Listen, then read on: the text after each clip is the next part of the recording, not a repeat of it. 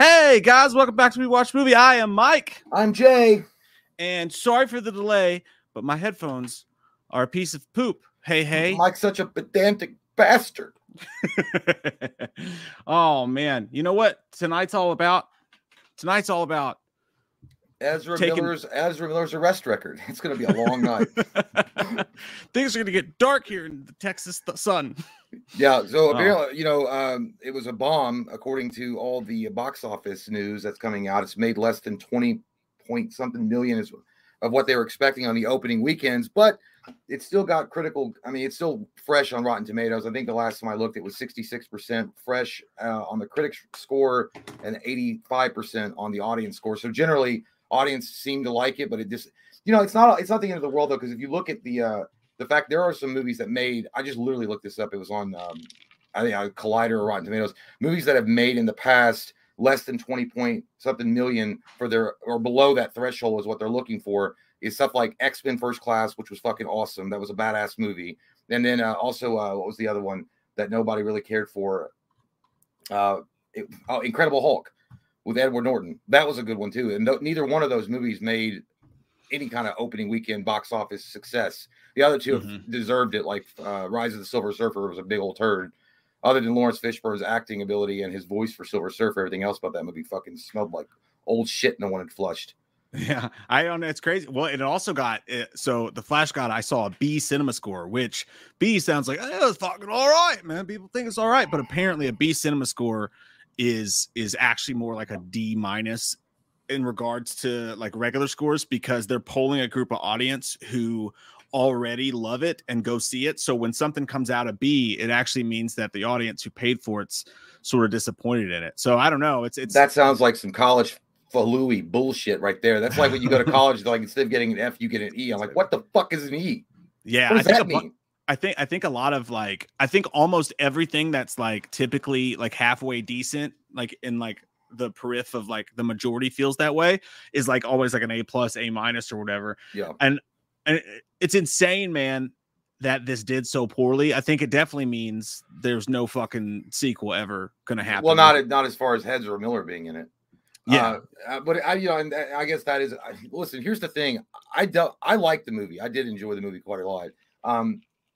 And it's so funny, dude, because when I watched the movie, it sucks that Ezra Miller is such a dickhead in real life, because I actually liked him. I think he had some charming moments in the movie, especially when he does the time travel thing and he goes back in time and he meets his younger self. I actually enjoyed those moments. I liked the comedy. I thought it was pretty funny. It's on point for the character that they've already developed since Justice League, so it wasn't that far for it. But I mean, it sucks because he's such an asshole. What'd you do? Ezra Miller's here to steal my wine and beer. Everybody get back. I hope he likes Michelob Ultra. He probably does. It's fancy for his ass. But no, but either way, it's not. I really did like it. But I mean, again, by the way, I will say, for those of you that haven't seen it yet, this is going to be a spoiler talk. So just so you know, but before we get into the spoiler talk, if you haven't seen it, there is a bonus ending after credit scene, but it literally means jack shit. I don't even know why the fuck they put it in there. Somebody said, oh, well, if you look closer, it's actually something that's setting up the James Gunn universe. Absolutely, it's not. It had nothing to do with James Gunn. I don't even know why in the fuck that was in there. I'm not going to tell you what it was, just so you know. You're going to have a few more minutes to get out of here because we are going to talk spoilers, but you don't have to stay and watch it. It's not pivotal to the overall James Gunn movie. I didn't. You know why I didn't stay and watch it? So when you explain it, you'll have to explain it to me too, because I didn't fucking watch it either, because I took I just saw it today, and I took my children, 7-year-old, 13-year-old, took them to see it. 13-year-old grew up watching superhero stuff with me, so I think she's the same as I am. She's a little bit worn out on it all, but she still enjoys to go for the big ones or whatever, and the 7-year-old just sat through 2.5 hour Into the Spider-Verse sequel and had no issues, right? And granted, she had a little bit of a headache, but within 40 minutes into the movie, the 7-year-old was like, "Get me the fuck." Well, this movie's over the head for other. I think it was a lot over the head for kids. I don't think it was literally supposed to be like. There's a lot of time travel shit going on. There's a lot of logistical stuff. Well, I mean, and again, it's the last movie of the Zack Snyder universe, so it's going to be a little bit darker themed. By the way, that's another thing I will point out. I'm not making excuses for the movie. I didn't write the fucking thing, so don't get mad at me. I was going to say also, it did open against Spider-Man Into the Spider-Verse sequel. That was going to be bad news for anybody. That movie is already a fucking skyrocketing money-making machine. So it was going against that. Ezra Miller's goddamn bad press, the movie, all the drama leading up to that movie. Anyhow, but yeah, it is the first. I was confused at some points though, and there is a couple of things about the movie that I fucking can't say. I don't get why in 2023 CG can look as bad as it can in certain scenes. Like it looked like fucking like a college student made that shit. Yeah. Like everybody and the babies, like there's one scene specifically where he puts the baby in the microwave, which I was like, I don't know what the fuck that means. Like I've seen some horrific shit on the news and stuff where that actually happened, but those babies look like, you remember that thing? They used to have this commercial where the dancing baby back in the 90s. So like that's exactly what they look like. It looks exactly like the technology of that time. Oh, Daddy, you paid too much for that. No, that shit looked better than what they did with the babies in that. I did. But and then there's hokey ass shit. Like even when Ezra Miller's like looking around and he's in the time space or the Speed Force, his face looks weird. I don't know what the fuck that was. Like I don't know if it was supposed to be some kind of like gravity effect, and so it was on purpose, or if it was just somebody was like, man, this movie. Who gives a shit? We're going to put half-ass time in. Well, it's crazy because they had so long. This got delayed, and there was all the stuff, and there's the Ezra stuff, and they had so long to do it. I don't know. Like, so like I haven't even talked to you about how I feel about the movie as a whole. I know how you felt about it because when you texted me, I was like, God damn it, Jay. Because we were in last live stream. I was like, don't fucking tell me how you feel. I don't want to know yet until the stream. And then you text the group chat. You're like, I won't say what she meant. Like, I forgot. Yeah. No, I was like, fuck. And I was like, so I hope that I enjoyed it. And I won't get into my thoughts just yet. We'll give it a couple more minutes before I give it my thoughts. But yeah, like there was a point actually where I was watching it, despite my feelings on it, where I was going, I actually kind of dig the blue sky behind the characters. Like I know when you think 89, I'm gonna bring 89 Batman back. All right, what are you gonna do with him? Oh, it's gonna be awesome, dude. I'm gonna put him in front of a beautiful bright sky. It's I'm like gonna see that motherfucker in time. But it's like the opposite of where you put Batman, darkness of God. I want to put him behind a blue sky the entire time. It just doesn't look right. But I will say, like those shots, like a lot of those shots, I thought they were kind of. It was sort of freaky. It was sort of freaky. I liked it. I think it matched well, and they relied, which I have no problems with it, whatsoever. They relied a lot on the Tim Burton track. A lot when Batman was on screen. I fucking loved that. Every time that music came on, I was like, God damn, that's some good shit right there. Give me a joint. Let's smoke it. But no, the weird thing was, and I don't know what it was, and I know it was meant to be a joke. The Ben Affleck thing, there's something weird about that. I don't know, there was something off. Like when he was talking to Barry as himself and Bruce Wayne, you guys have seen the trailer when he's like, but you could mess up everything. When he's talking to Barry in the alleyway, that was normal Ben Affleck and it was good. But when he had the bat suit on, something was weird about it. His face looked weird. I don't know what it was. I don't know if it's because he lost a lot of weight. His muscle mass isn't what nearly it was. But maybe it was because they were shooting it in daytime. It didn't look right. I don't know. And then, by the way, the suit, though, was blue. And I noticed that when I was like, that's kind of badass because everybody was like, where's the classic 1970s blue Batman costume? They actually showcased it in this. And I was like, dude, it fucking works pretty well because a lot of people are like, I don't want to see that shit. I was like, it works pretty goddamn well. It looks pretty damn good.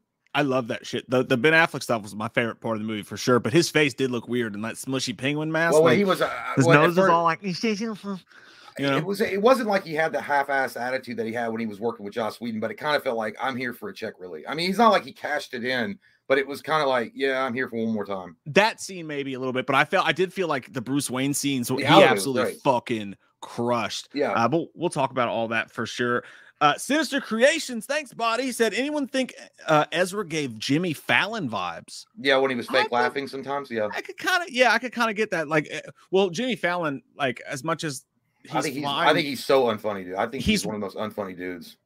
Well, I know he can be funny because I used to I've seen his stand up before where he does like impersonations and shit like that, but he's such a fake seeming person. Like when he's on stage, he feels like he will say whatever he thinks you want to hear, you know what I mean? Yeah. So like he doesn't feel like authentic or real, and I think that's Ezra. I'm like, it was a great acting performance from Ezra. It really was. I mean, honestly, he should win an Oscar for it because I mean, he didn't hit one person, he didn't choke any women, he didn't groom any children, and he didn't, kidnap anyone's children or steal any. Oh, he did steal alcohol, so he let it flow that a little man bit there. Deserves a key to the city. What are we waiting for? So that's acting. That is actually funny. There was one where there is a scene in that particular movie at the very beginning when he was like talking to some lady. He's like, maybe you should seek psychiatric help. And I was like, God damn, man.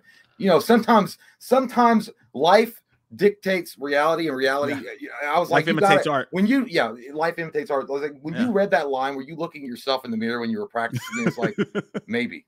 It's just the fucking genius of fucking DC, dude. Warner Brothers. Like, you've got this bajillion-dollar movie. You got Ezra Miller, who's all this stuff going on. What are you gonna do with this character? And they're like, we're gonna have him put a baby in a microwave. Yeah, well, and the whole movie, well, it starts out too pretty much like he's disillusioned with the idea that he's like a cleanup guy for the Justice League, even calls himself the janitor of the Justice League because he's not doing the important shit. At least he's not assuming he's doing the important stuff. Like at the very beginning. By the way, it was really nice to see Alfred though.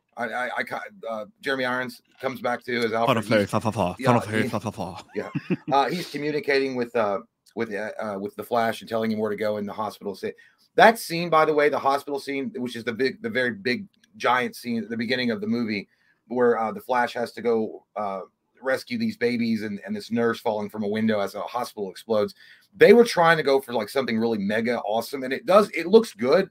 Don't get me wrong, but dude, for some reason, the Quicksilver scenes that they did in the X-Men will always be number one as far as like the speed stuff.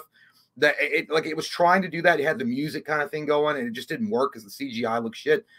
They never matched the coolest Ezra Miller Flash sequence where he was actually utilizing his power and running through time or whatever that I've ever seen. And it was only done once, but it was by the Chocha Zack Snyder in the extended cut when he runs back in time to save the Justice League. That shit looked fucking epic and monumental. This one looked kind of like, it's like, bitch, I got to go home on Monday. My wife is killing me. I've been here all day.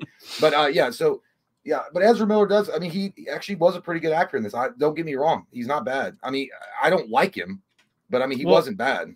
I think that, there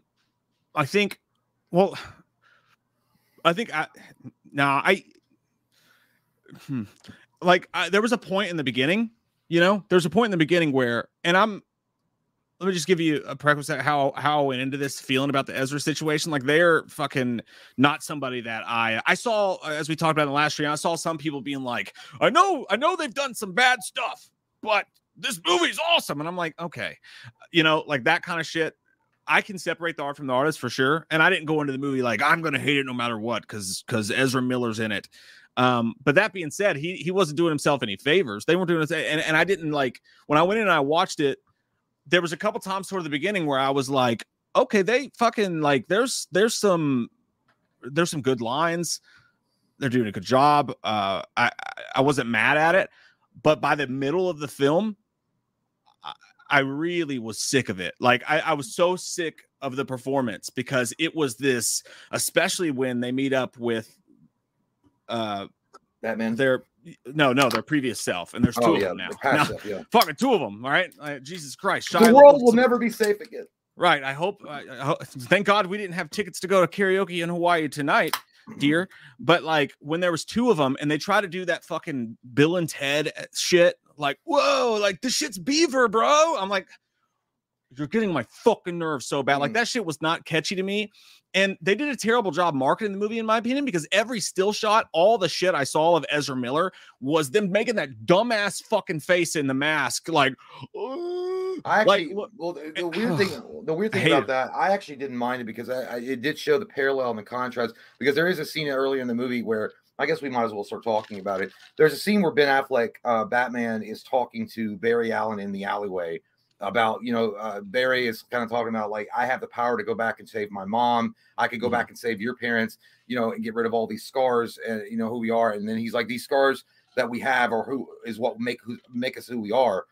And he's like, don't let tragedy define you. And then Barry Allen or Ezra Miller says, tragedy made you a hero, talking to Batman. And then Batman says, yeah, but it also made me alone. But he's also speaking of the fact that, listen, the bad shit that happened. I feel like it's a good parable for life. And, bad shit that happens to you, the scars that you collect over your life make you who you are and who you're supposed to be. Going back and fucking with that is going to cause a lot of problems that shouldn't be there to begin with, because these scars have made you stronger. They become they don't define you, but they're part of who you are. So and then when he goes back in time, Ezra Miller in the Flash, and he fucks things up and he meets his younger self is everything that he would have been if those scars had. So he's this goofy asshole, irresponsible prick that doesn't know what to do with all these powers, and just a goofy, annoying guy. But Ezra Miller, the current day Flash, our world's Flash, is more balanced. So I mean, I like that because it does show it put in perspective for Barry Allen what Batman was telling him. Yeah, those tragedies and those scars made you the hero that you are. Otherwise, you would have had it easy. If you'd had your mom your entire life, you would have been cool. I thought that the theme of that, and especially, and I think that's exactly what Ben Affleck meant when he said that he thinks that this is his best couple minutes playing Batman the whole time, is because that conversation between the two of them when he's talking about, well, your scars make you who you are. I thought that was genius. And it's weird because it's a weird parallel when you go back to the Jay and Silent Bob reboot. Ben Affleck had the best part about that movie too, where his monologue was talking about what it's like to be a dad and how it's about their life and not yours anymore. But like, it was the same thing in this scene. That one moment there, it teared me up a little bit. Like in the midst of a movie that I didn't love all that much, that moment teared me up because it was so good and he was spot on with that. And that was really good writing in that scene. And I thought going forward, how they paralleled that and how they did that job of of like talking about the past and living in the future, and some things can't be changed, and how some things are a constant in the multiverse no matter what, and the scars make you who you are. I did love all that stuff. But let me just say real quick, I feel like we're burying the lead a little bit because we're going into pieces of the movie. Like, just before we get into any further spoilers, I'll just give my whole like vibe of the movie. Like, personally, like, I think that I really enjoyed the first fucking act, dude. Like, when it opened up, I thought it was going to be really great. Like, I was enjoying it. And I was like, okay, I see what people are talking about. I'm really enjoying this. The stuff, the Danny Elfman score, like you were talking about, or just the score in general, whoever was on it, I had fun with that. It felt old school. I want to get the album. Yeah, and the whole movie felt. One thing I'll say about the movie, the whole thing felt cheesy fun in the way it felt like it was almost nostalgic for like 90s action. You know what I mean? Or 90s superhero movies. Yeah, it's not exact. If you're going and thinking it's going to be a Zack Snyder continuation, it's not. It's his own thing. But that stuff I really like too when they interjected that. But no, I love the opening act. I love the Batman's Wonder Woman stuff. I love that opening scene was fucking great. Well, there's a big spoiler right there. Wonder Woman is in it. Well, that might have been leaked already. But yeah, oh no, I knew all the cameos, but we're well into spoiler territory now, so we're good. But like, no, I love the opening act, but the middle of the film is just a brand new Flash origin story. Like, we're just going to tell the whole Flash origin story to you over again, but they're going to intercept this new story with the two Flashes and all this. And that was the middle of the movie is really Ezra Miller's place. And I did not enjoy that very much at all. Like, I was bored with it. I get the point. I get what they're trying to do. There's good stuff in it. It wasn't all terrible, but I just don't find this person to be that likable. Well, I'm offended, you asshole. Go the fuck back home. I didn't enjoy watching them on screen, and I thought they were being too much. They were trying to be too cute, and it felt over the top, and it felt fucking forced, and I just did not buy any of it. Yeah. And then the third act of the film, I love Keaton, and you know me, dude. Like, I'm right there with you. Like, we grew up on '89 Batman, right? Like, we love that shit. Owned all the toys, all that. I loved him in the movie. I was fucking super stoked for the return of '89 Batman at first. As we went further and they started immediately using you want to get nuts, let's get nuts, and like Walmarting all of that shit for this cheap nostalgia bait. I started to get sketchy. Like, and then Stu? like Stu in Scream.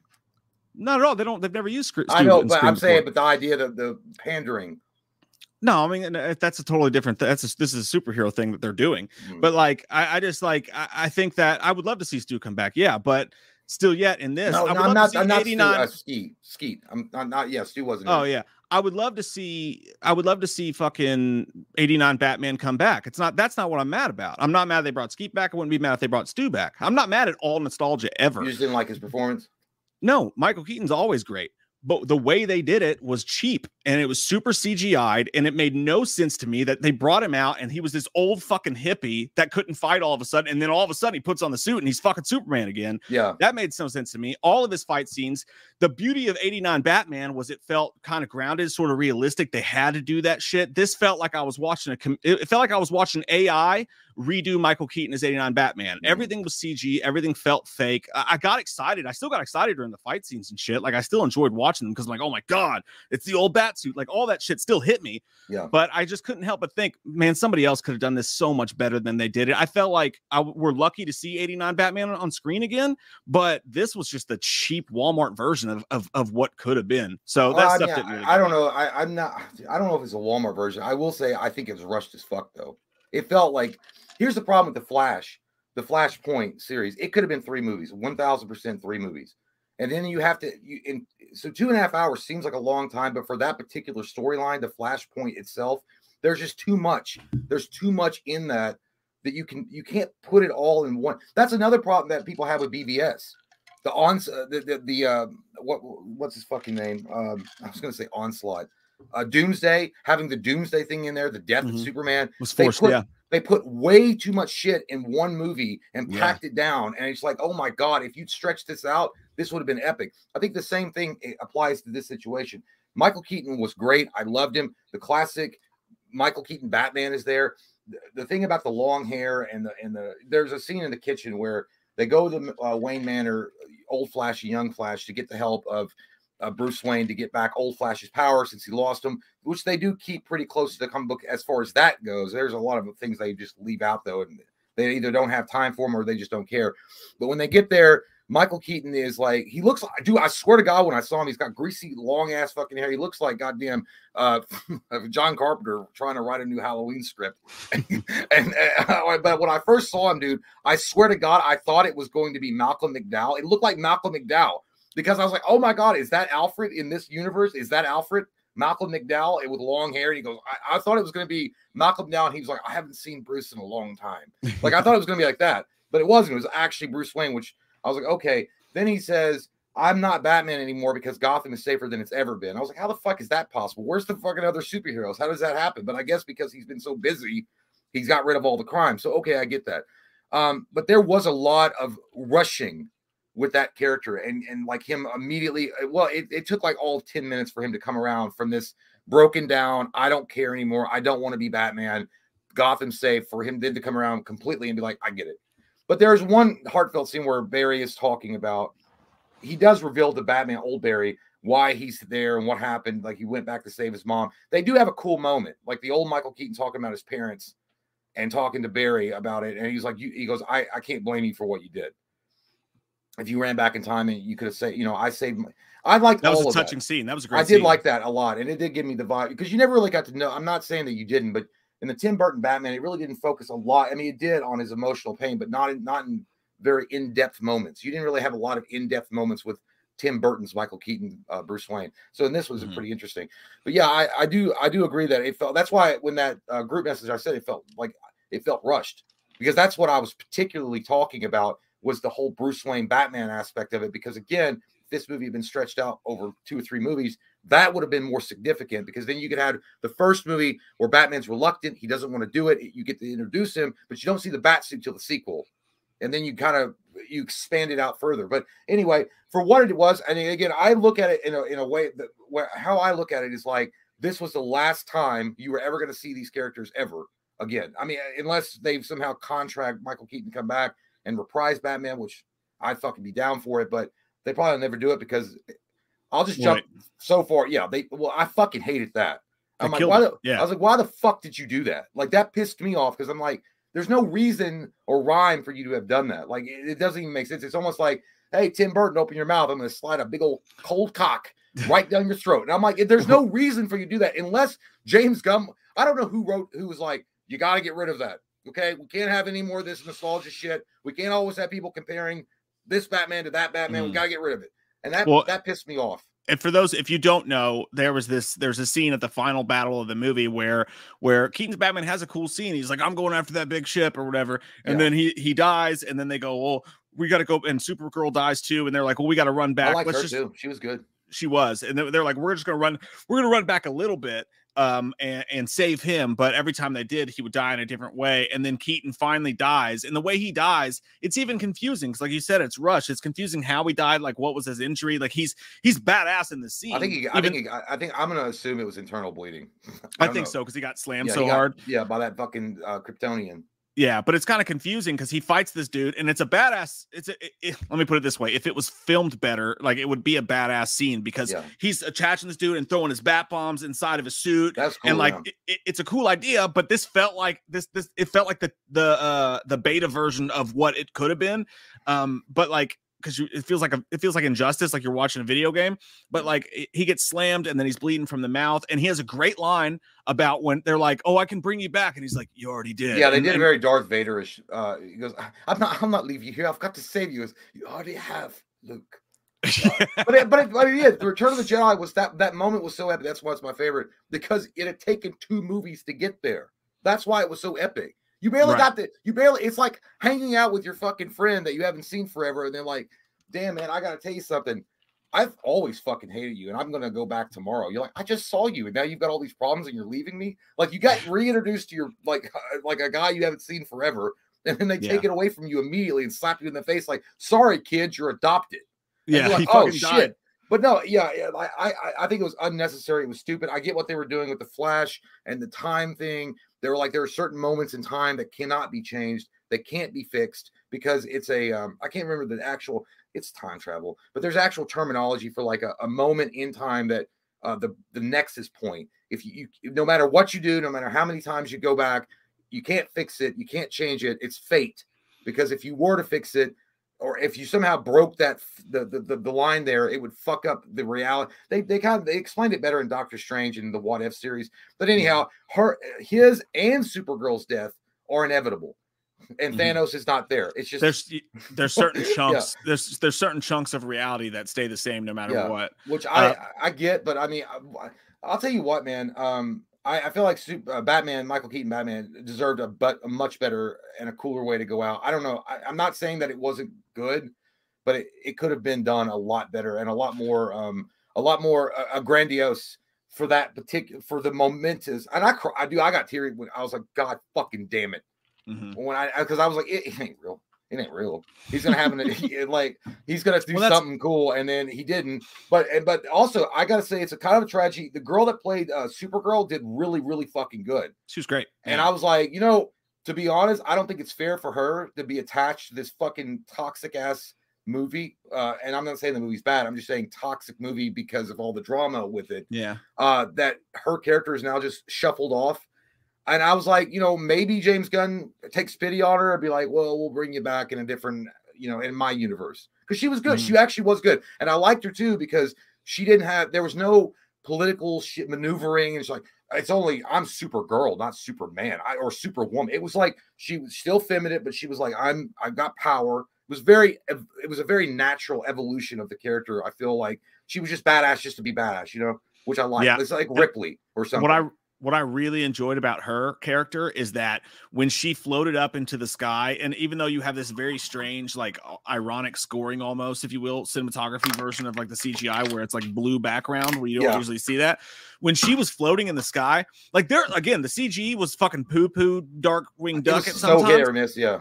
But there was some moments where it was so strange that it almost felt cool and original. And she was one of those parts. When she was floating in that blue sky and she was super thin the way she was, she looked like an alien, and it was fucking creepy. And I dug it. Like, I was like, that looks cool. Like, I like this. Well, and I was shocked at how much I enjoyed watching the CG around her character, because usually I fucking hate CG, but I thought it looked kind of like Chronicle, sort of fucking cool and weird.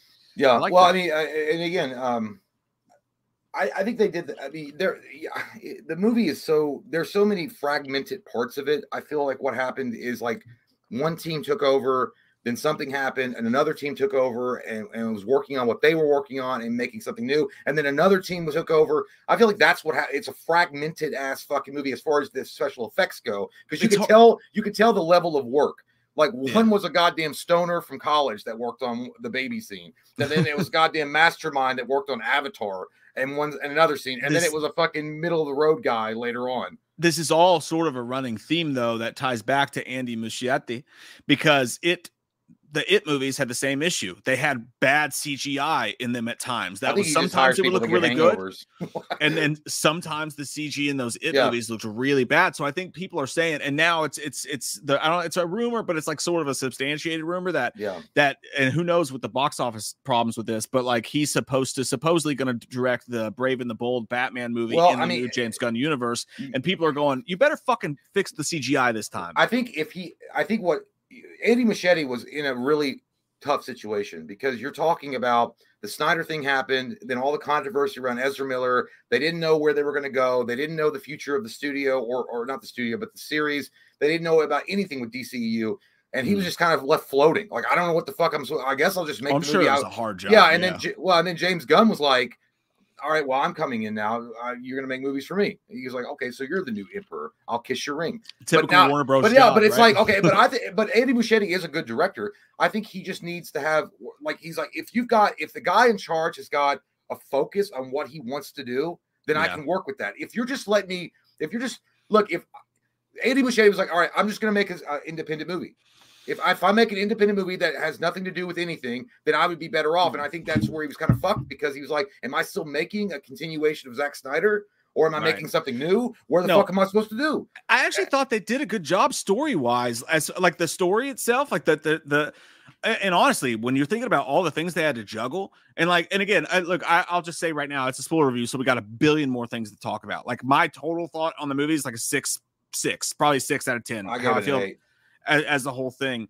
But that being said, the story itself, with what they had to deal with, I thought that they did a really good job pulling the heartstrings at the right times. The stuff with his mom was touching. The Ben Affleck stuff, like I said already, was really well done.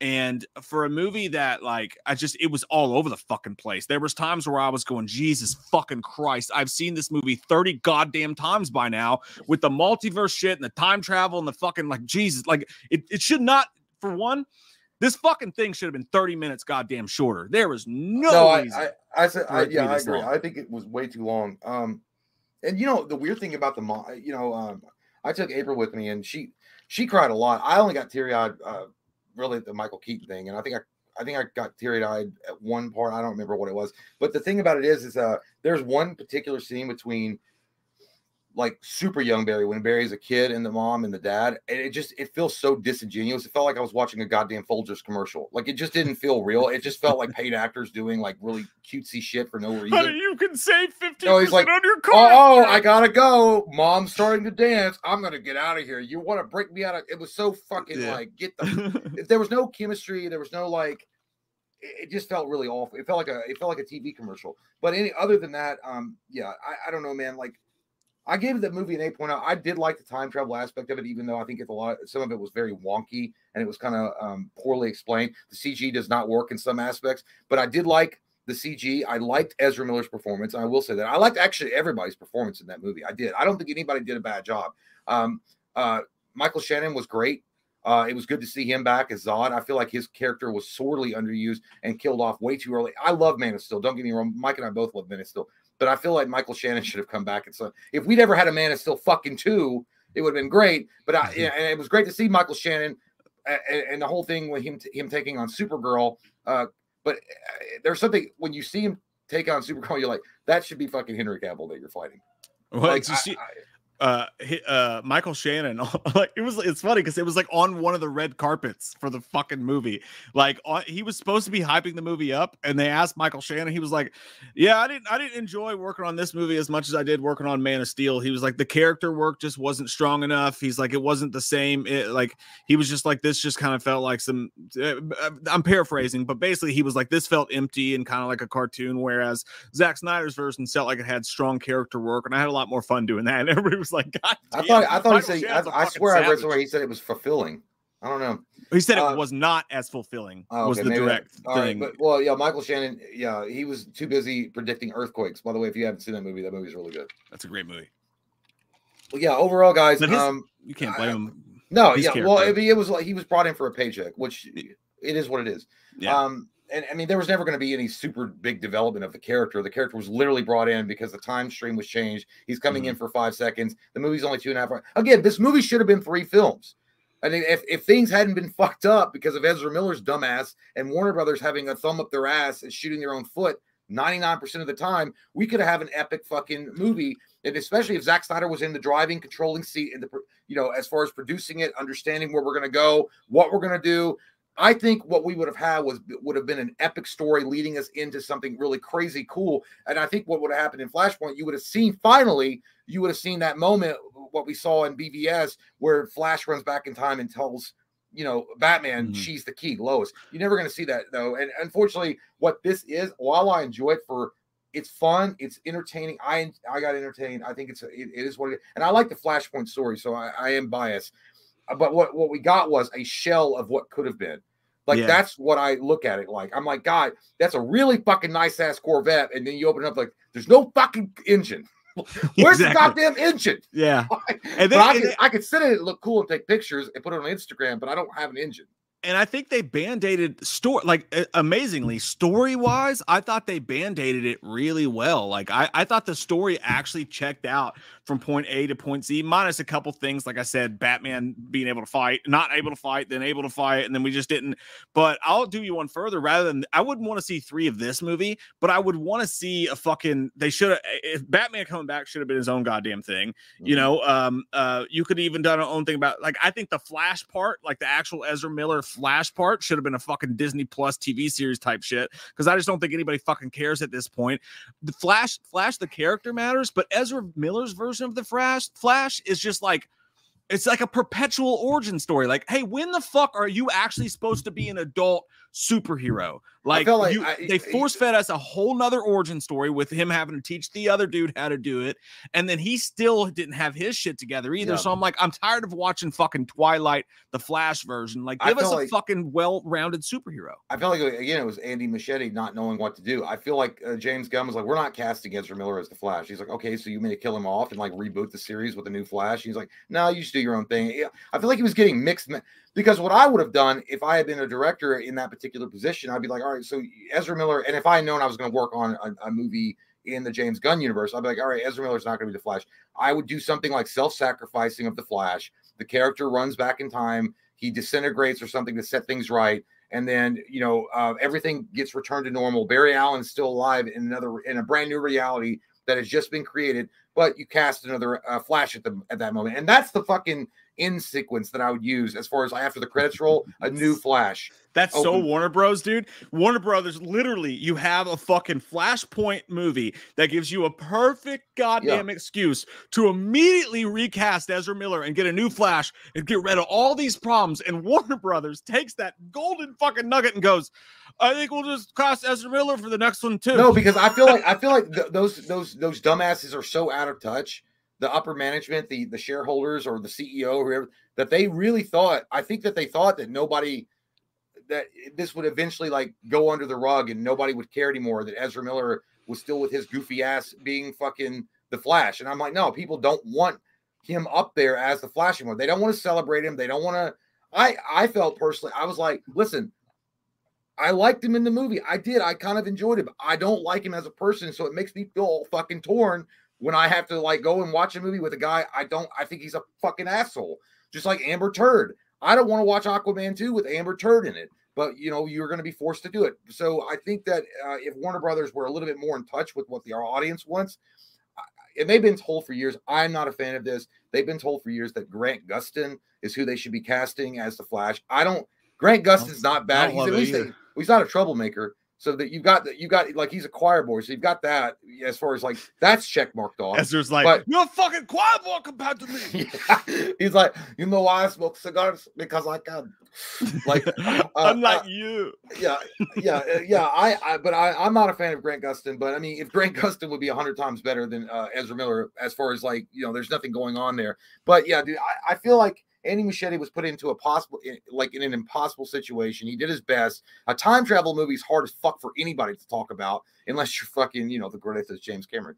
But it's still a hard ass movie to sell. Or even I'll give it to Back to the Future. I did like the Back to the Future part though when they were talking about that was cool. That when they were talking, what was the guy that was almost cast as Marty McFly? Actually, in this universe, Eric Stoltz. Eric Stoltz is Marty McFly. That was a good joke. That was loved it, dude, because he was like Eric. He goes, Marty McFly is played by Michael J. Fox, and it's this guy that's like a stoner on the couch of Young Barry's apartment. It's like someone talking about BTF, and he like sets up. And he's like, don't tell me that Eric Stoltz isn't Marty McFly. He has a tattoo. He's like, look at my thigh, and he's like, first off, that's not your thigh. He's like, and it's upside down. He goes, is it?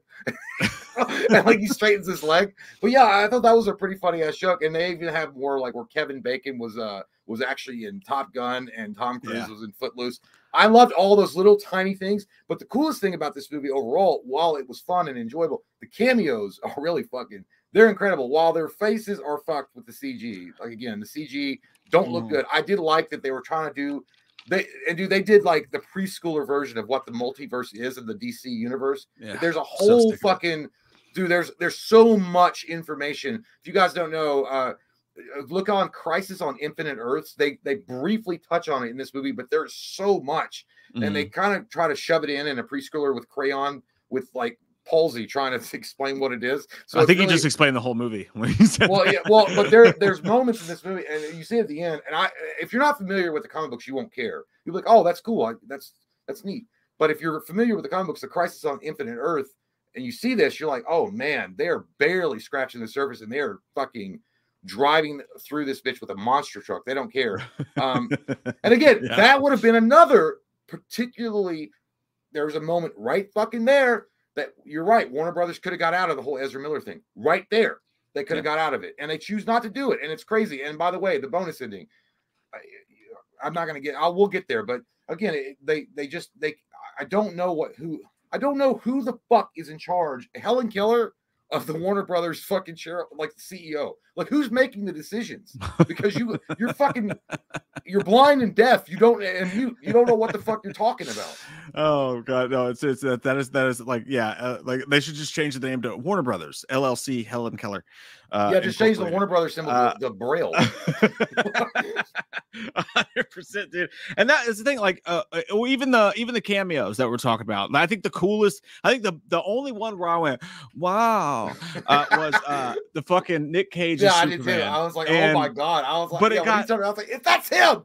But it was immediately ruined for me by how cheaply and lazily they fucking did it. Like, and that's pretty much my thing with this entire goddamn movie.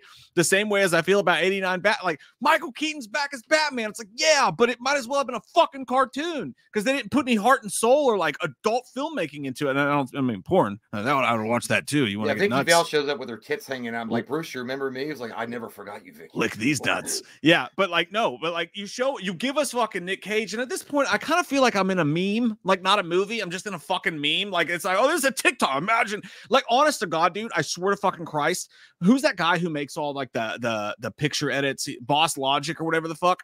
If he'd have made a goddamn Instagram reel and was like, this is what I thought it would look like if Nick Cage was Superman, it would have looked better than what we fucking saw. You're in this fucking millions and millions of dollars, all this high, one of the biggest fucking movies of the summer, supposedly, and you give us a fucking Instagram reel, and you're like, but they're gonna love it because the fans are gonna suck our tits because we gave it to them. It's like, it just feels fucking. I feel useless. like Nick Cage. I actually like that. I like, you guys know. If you guys don't know, there was a movie that was proposed by Tim Burton years ago in the 90s that they were gonna have Nick Cage star as Superman, and they had this. If you go and you look on YouTube, you can actually see some of the test footage of Nick Cage in the costume. He had long black hair, obviously extensions, but he had the Superman suit on, and it was going to be a wild, weird thing. Even Kevin Smith at one point was involved in the script writing, so that was a whole thing. And in this movie, they put Nick Cage in the film with a CG face, obviously, and he's fighting this big robotic arachnid as he sees the multiverse kind of coming together. That was funny because Kevin Smith had actually mentioned like that arachnid was in the storyline, so I thought that was cool. If you knew the history of that particular, which is why it was great, which is why both of us were like, "Holy shit!" But then immediately I was just so disappointed by the. If you're just a vanilla fan, you're like, "I don't know what the fuck that is," but it was cool. But it was the execution that sucked. Yeah, the CGI could have been way better. And by the way, I will say, even as bad as the CGI looked with Nick Cage fighting that arachnid beast and him I gotta be honest, man, I kind of dug it. I was like, if we'd got Nicolas Cage as Superman back in the 90s with Tim Burton with a little chest hair poking out of his Superman suit with the long hair, I might not have been. I'd be like, hey man, I'm not saying I'm sold, but I'm saying I'm interested. It would have looked so like I'm down with the idea of it too. Like I'm kind of down. I watched all the test footage when they showed Nick Cage as that. It didn't look bad. Right. And like the idea of the giant spider, like to me, if they did it in the 90s, it would, and that's the thing to me, like, and that's the thing I don't think these people that this is what I feel like they don't get. Like, had they actually done that in the 90s, it wouldn't have looked perfect or whatever, but it would have looked, it wouldn't have looked like that. Like Nick Cage's Superman would not have looked as what they fucking showed us. Well, like he wouldn't have had literally just Henry Cavill's fucking suit on, standing there like a goddamn KB Toys fucking suit. No, that was the suit that Tim Burton. That wasn't Henry Cavill. That was literally the suit that Tim Burton had designed. No, it wasn't, dude. That was a totally different one. He had the one. You could see his chest hair poking out. I mean, it may not have been the Henry Cavill suit, but it wasn't that suit. Like it was in the video, the test footage they showed. Because it lit up. It didn't look good. It had the lights. It had the lights and shit on it. Well, here's the thing about it. The other cameos that were in it, George Reeves was in it, which I mean, it was cool. It was a nod to history. Christopher Reeve came, he's there along with the original Supergirl from the 80s film Supergirl. The CG looks so fucking. They did a better that too. Yeah, well, they did a better job on the CG with Christopher Reeve's face in Man of Steel when he's like going up to beat the World Crusher and their face kind of morphs for a second. And I was like, you guys, you know what it reminded me of? And while I think it was The Mandalorian season 2 when Luke Skywalker comes back at the end of the film or at the end of the show, it reminded me of that cheap ass, lazy looking CG when they put young Mark Hamill's face on the body double. Yeah, they fixed that in the season 3. He looks way fucking better. But it was like, I don't know if you guys just didn't know what you were doing or you guys just didn't care or you didn't. I feel like, again, I'm just going to point. I enjoyed the film it was a very fun Universal Studios type of Hollywood ride. I enjoyed it. I like the time travel movie, so I'm biased on that. But it feels like a shell of a movie of what it could have been. And I feel like people that worked on this film, to be honest, I feel like a lot of them stopped caring. In post-production, when they were doing CG shit, they were like, either they were getting new jobs and they were, this film was dead on arrival. So they were like, I don't care. Or they were like, we'll do our best, but whatever. And I feel like the movie suffered from a lot of that. But yeah, but I am going to say one thing though. I read an article and it was so fucking stupid. And even people in the comments were like, what kind of useless ass, clickbaity ass, shitty ass article is this? Like some people just want to bitch about the dumbest shit. It was a Yahoo article. They're like, how disrespectful, them bringing back the dead for acting roles. Bitch, you didn't say a fucking word when Star Wars did it with Carrie Fisher. You didn't say a fucking word when they've done it before in the past. Yes, the CG was terrible. It didn't look good. But do not sit now, all of a sudden you have a moral conundrum that they brought back dead actors for a cameo with a CGI face. And then they've done it. They did it in the Fast and the Furious with Paul Walker. With his twin brother, his brother. Now all of a sudden you have a moral conundrum. So I hate people that say that shit like that was so disrespectful. It was not disrespectful. If anything, it's honoring their legacy. Yeah. Get your fucking panties out of your goddamn ass and soak up some of that bitch with a tampon in your mouth.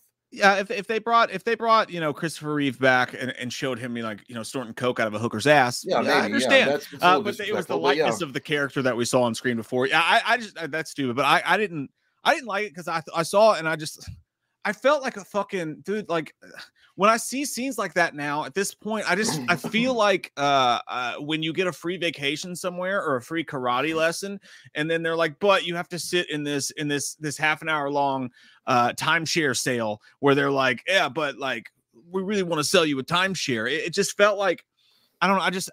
I feel so used in those moments. Like I feel like consumer used. Like we know what they want to see, so let's just. I heard you like sloppy joes. Let's slop it on. And they show us Christopher Reeve, and they're like, "Oh man, these fucking nerds are gonna jerk off in the theater to the nostalgia we're giving them. We don't even have to do a good job of it. We'll just half-ass it and have them fucking throw it. Nobody cares. They just want to see it and fucking jerk off to it. These goddamn nerds." And like, I wanted to be psyched to see Christopher Reeve. I wanted to feel something. I didn't know he was. I didn't know any of the cameos. I knew a couple, but none. I knew the ending. Ones. I knew the ending one, but that was it. Yeah, I wanted to feel something when I saw Christopher Reeve, and then they just did it, and I was like, dude, this is a fucking cartoon. Like, Batman looks like a cartoon, fucking Superman looks like a cartoon, Nick Cage looks like a cartoon. I don't think I wouldn't go as far as like Batman was looking. I mean, I thought Batman was fine. I feel like the CGI, the fighting scenes felt that way to me. You know, just the fighting scenes. He looked his age, which I mean, yeah, I mean, it is what it is, but I mean, but when you can do what you do with like Old Man Logan and like do these things, with these characters, and actually like put some heart and soul into it, and like actually carve a neat character in there, they're like, nah, I'll just fucking CGI and make him fucking. Dude, this Batman could have kicked 89 Batman's ass. He would have whooped Ben Affleck's ass, like straight up whooped his ass, like no doubts about it. Like this motherfucker was pulling out Bruce Lee moves, but I think that and again, the audience shouldn't be responsible for this, but in my head canon, I was like, oh, it's because the suit is like got like some kind of exo armor that like gives him like injections. I wanted them to say that. No, I know, but like gives him injections of steroids or something in his muscles to make him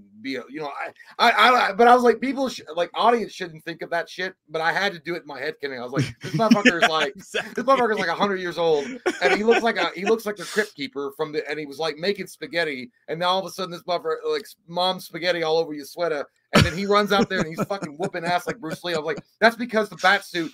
I would have done like, oh, Alfred made one last bat suit just in case you ever wanted to do it. And this thing like gives you like periodic stimulations of the muscle with steroid injections that make you run faster, do like things that you shouldn't be. And I was like, that's what I would have done. But anyway, I'm just a fan, and those guys are the genius in Hollywood. But Mike's parallel, his analogy there is it's like going to a karate lesson. Like, dude, I just want to break fucking skulls and like smash goddamn concrete and like break through wood. I want to go with Johnny Lawrence, and you get in the class and Danny LaRusso is teaching. You're like, oh fuck. I said we gotta like learn the ways of the Jedi, and I want to kick some ass. Yeah, right. With Johnny Lawrence. Yeah, and that's how I feel about it. Like again, like I think it's I'm glad we got to see Keaton have a little bit of fun. Like I enjoyed watching. You can tell he had fun. Yeah, I enjoyed watching Keaton have fun. But at the end of the day, it's like, I mean, I'm just like, I mean, is anybody going to be like, when their kid asks them, wait, what was your Batman when you were younger, Dad? Are you going to show them the fucking Keaton in the Flash? Well, I was like, oh, that was a cool cartoon. You're going to show them fucking 89 Batman. Like, I mean, well, yeah, but you couldn't show them the end of the road. You have to show them the beginning of the road. No, I'm just saying, like in general, like I'd probably show them the first three or I'd show them Batman Returns, and I'd be like, all right, kids, that's the end. They're like, but wasn't there one more? I'm like, yeah, but you know, you could read the 89 Batman comic book. It's probably better than that. It's just, it didn't feel fucking real world. It felt like it might as well have been a DC animated film. I feel like it was rushed. It felt rushed. Yeah, that's what it was. I think it just felt rushed. And again, I love seeing Michael Keaton in the Batman. But they're like, look, the Batmobile. Be mesmerized. I did. I was mesmerized, and I was too. But I would have been like the Flash shot at fucking sit in the car. Like it fell asleep. That was badass. Twinkies. Yeah, eating Twinkies or sandwiches or whatever you fucking have. Like, I'm not gonna get out of this. And by the way, speaking of him, they even have the laughing bag, the Joker from Jack Nicholson. He's like, hey, there's this bag that laughs. It goes. I was like, that's kind of funny. I think it was cool. But yeah, man. Overall, I give it an 8. I enjoy it because again, the time travel stuff, I like seeing Michael Keaton as Batman. Ezra Miller is tolerable, but it's not just that. It's because everybody else that acted in the film did a really good job. I think that they did the actors and the director and the team that worked on this movie did the best they could with an impossible situation, like a really, really shitty situation. I feel like this movie had the bones to be something great, and because of all the unfortunate circumstances that revolved around this film and leading up to this film, and the whole thing with Warner Brothers not knowing what the fuck they are and what they're doing, and are they going to be Marvel or are they not Marvel? What the fuck is Joker a comedy? Is it a musical? I mean, crazy. They did the best they could do. And I'll say too, man. Like, so the two things I saw walking into this movie. First off, when it fucking came out, when they were showing it to test audiences and critics and stuff, and you're seeing all the hyperbole of people being like, no, it's one of the best DC fucking superhero movies ever, and they're all super excited. I never said that. But like people were saying that, and then there's also people that are the complete opposite, and they're like, this is a giant bag of dog shit, and that's all a lie. And there's those two camps. I will say this, as much as I feel how I feel about it, after seeing it, I can actually be like, I understand people who really like it, and I understand why they really like it. And I also understand exactly why people fucking hate it. Like, I understand both. Like, I can see watching this movie and just geeking out and just fucking loving it. And I totally get why just falling in love with it. Yeah, just falling into it. I totally get why you like it so much. I really do. And I wish I did. I didn't give it a 10. I gave it an 8. I mean, it's not like, I mean, I liked it a lot. No, I know. But I'm saying, here's the thing. Mike and I, for like, and it's always been controversial. And people are like, you guys are fucking stooges for the studio. We've always supported BVS and we've always supported Man of Steel. And both of those movies were divisive as fuck. And they still are among fans. People either think it's the most dog shit film ever made, Man of Steel, that it's not Superman, that it's not even remotely close to what Superman should be, and that Batman versus Superman is the most terrible, over expensive film ever in the history of superhero movies and should have died a long death. And then there are people that think it's the greatest film of all time. Mike and I don't think it's the greatest film of all time, but we think it's fucking close as far as the best representation of Superman ever. I'm not saying that Christopher Reeve is Superman, but I'm just saying in Man of Steel, that Superman is the Superman for this generation. But anyway, that's how it's always. Now, my point being, when I say that, will this movie ever have the divisiveness where it's going to be? It might. The Flash might be that kind of movie where it's going to be a very much Man of Steel type of movie where people are going to either fucking love the direction. No, I can't say that though. I can't be honest with myself and say that. It's a different thing. Man of Steel felt like a complete movie. So when you get a complete movie that's not rushed and it's actually told the way it's supposed to, and the vision is there, then you can have an argument about whether it sucks or not. This movie just felt like a bare bones ass movie. There's a big difference there though. Like, and I watched Batman vs Superman the other day and just sat there going, God damn, we're lucky we fucking have this movie. Like Batman vs Superman, Man of Steel, to me, I feel like those are both movies that will stand the test of time. And they stood out and they were original and they were kind of fucking punk rock in a way. Whereas they didn't want to do what Marvel was doing. They wanted to have adult themes. They wanted to ask questions that nobody had ever asked about these superheroes before.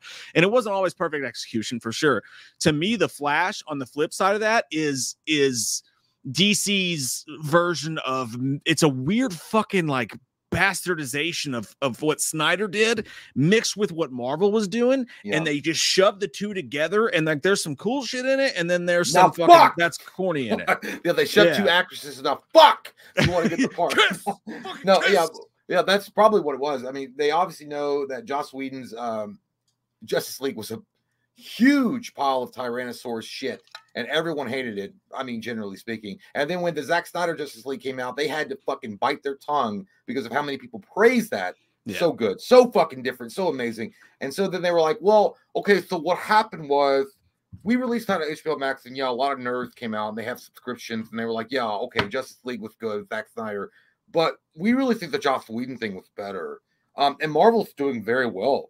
So maybe you're right. Maybe we should just have them do an amalgamation, and we'll have an amalgamation type of movie, right?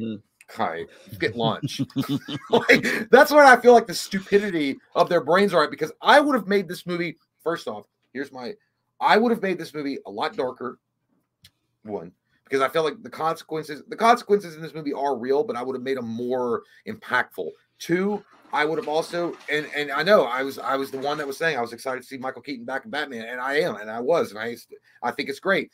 I would have actually cast Jeffrey Dean Morgan, the Thomas Wayne. I would have done the Thomas Wayne thing and had a Batman that uses guns, that shoots and kills people, like the more violent Batman. I would have Jeffrey Dean Morgan as Batman when the Flash goes back. I would have kept it closer to the Flashpoint actual story, even if you're going to cut out big swaths of it, which they did.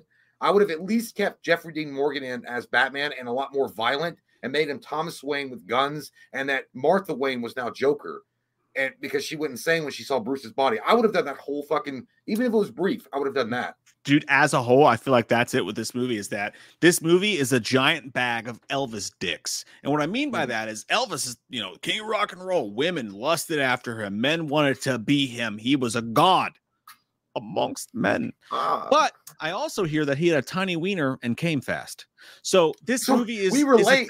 It's a collection of Elvis dicks. Like, it's like, oh man, 89 Batman coming back. And in my opinion, a little bit. And then the way it was executed. And they're like, oh, Flashpoint Paradox? That's fucking amazing. And in my opinion, like, the execution was blah, blah. Like, Flashpoint Paradox could be the greatest superhero saga as all time. Like you said, it should be 3 movies. I think so. That should be 3. If it wasn't Ezra Miller, I don't want to see him in 3 fucking movies. But like, the Flashpoint Paradox itself is one of the coolest superhero stories. And really if you guys haven't seen it, if you want to see like how cool the animated one, this story was actually supposed to be, watch. If you don't read comics, and I've read the comic too, but like watch the animated DC film. Fucking awesome.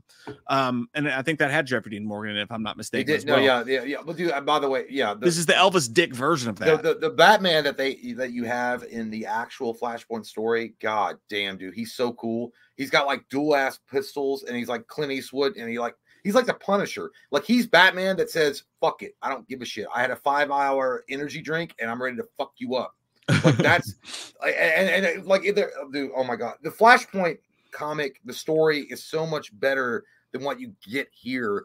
And again, it just makes me wonder. I wish I could go back in time. First off, I'd slap Ezra Miller and he'd never be the Flash.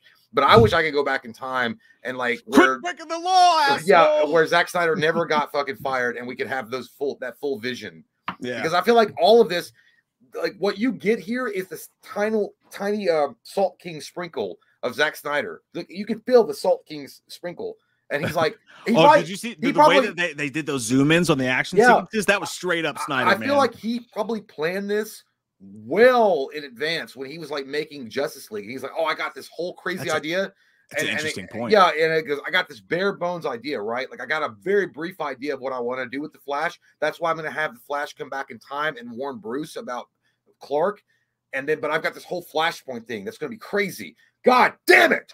Like, see, the more you think about it, the more you wish you had some fucking goddamn DeLorean juice so you could go back in time and fix shit. Like, I don't know, like, I'm not gonna.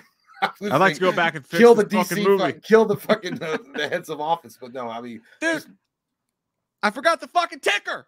Welcome to Ticker, ladies and gentlemen. We're professionals. I gotta go pee.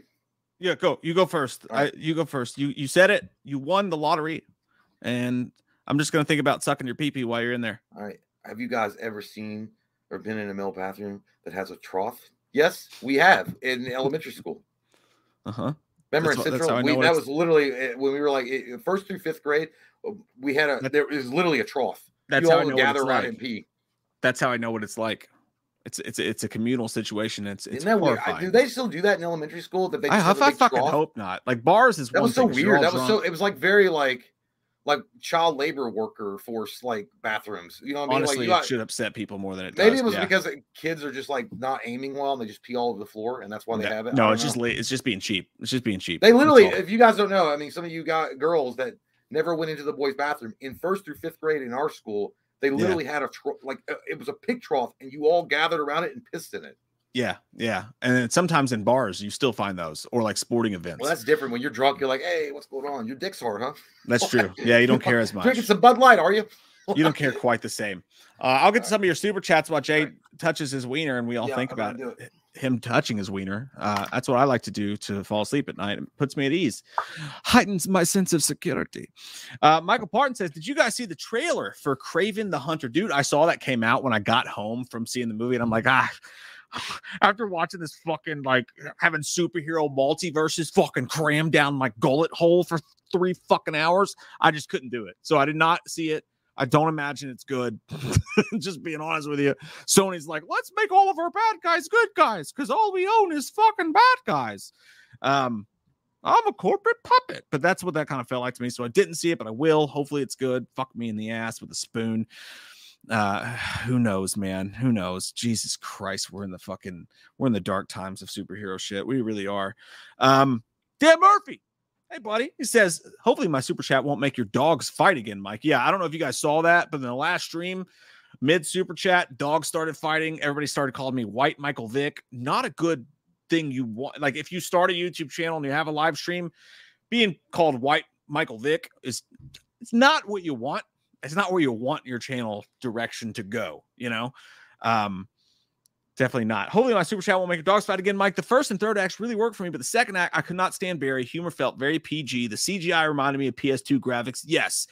Honest to God, like fucking almost towards the end of the movie, I was sitting there going, you know, I don't fucking really mind the CG in this movie. And I hate fucking CG. I fucking hate it. Like the kids are like, God, that old fucking boomer or whatever I am is going off again about CG. But I was like, actually, it's not been that bad up to this point. But yeah, when you get to the end of the movie and they start doing the cameos, they were just like, God damn it, I'm tired, Teresa.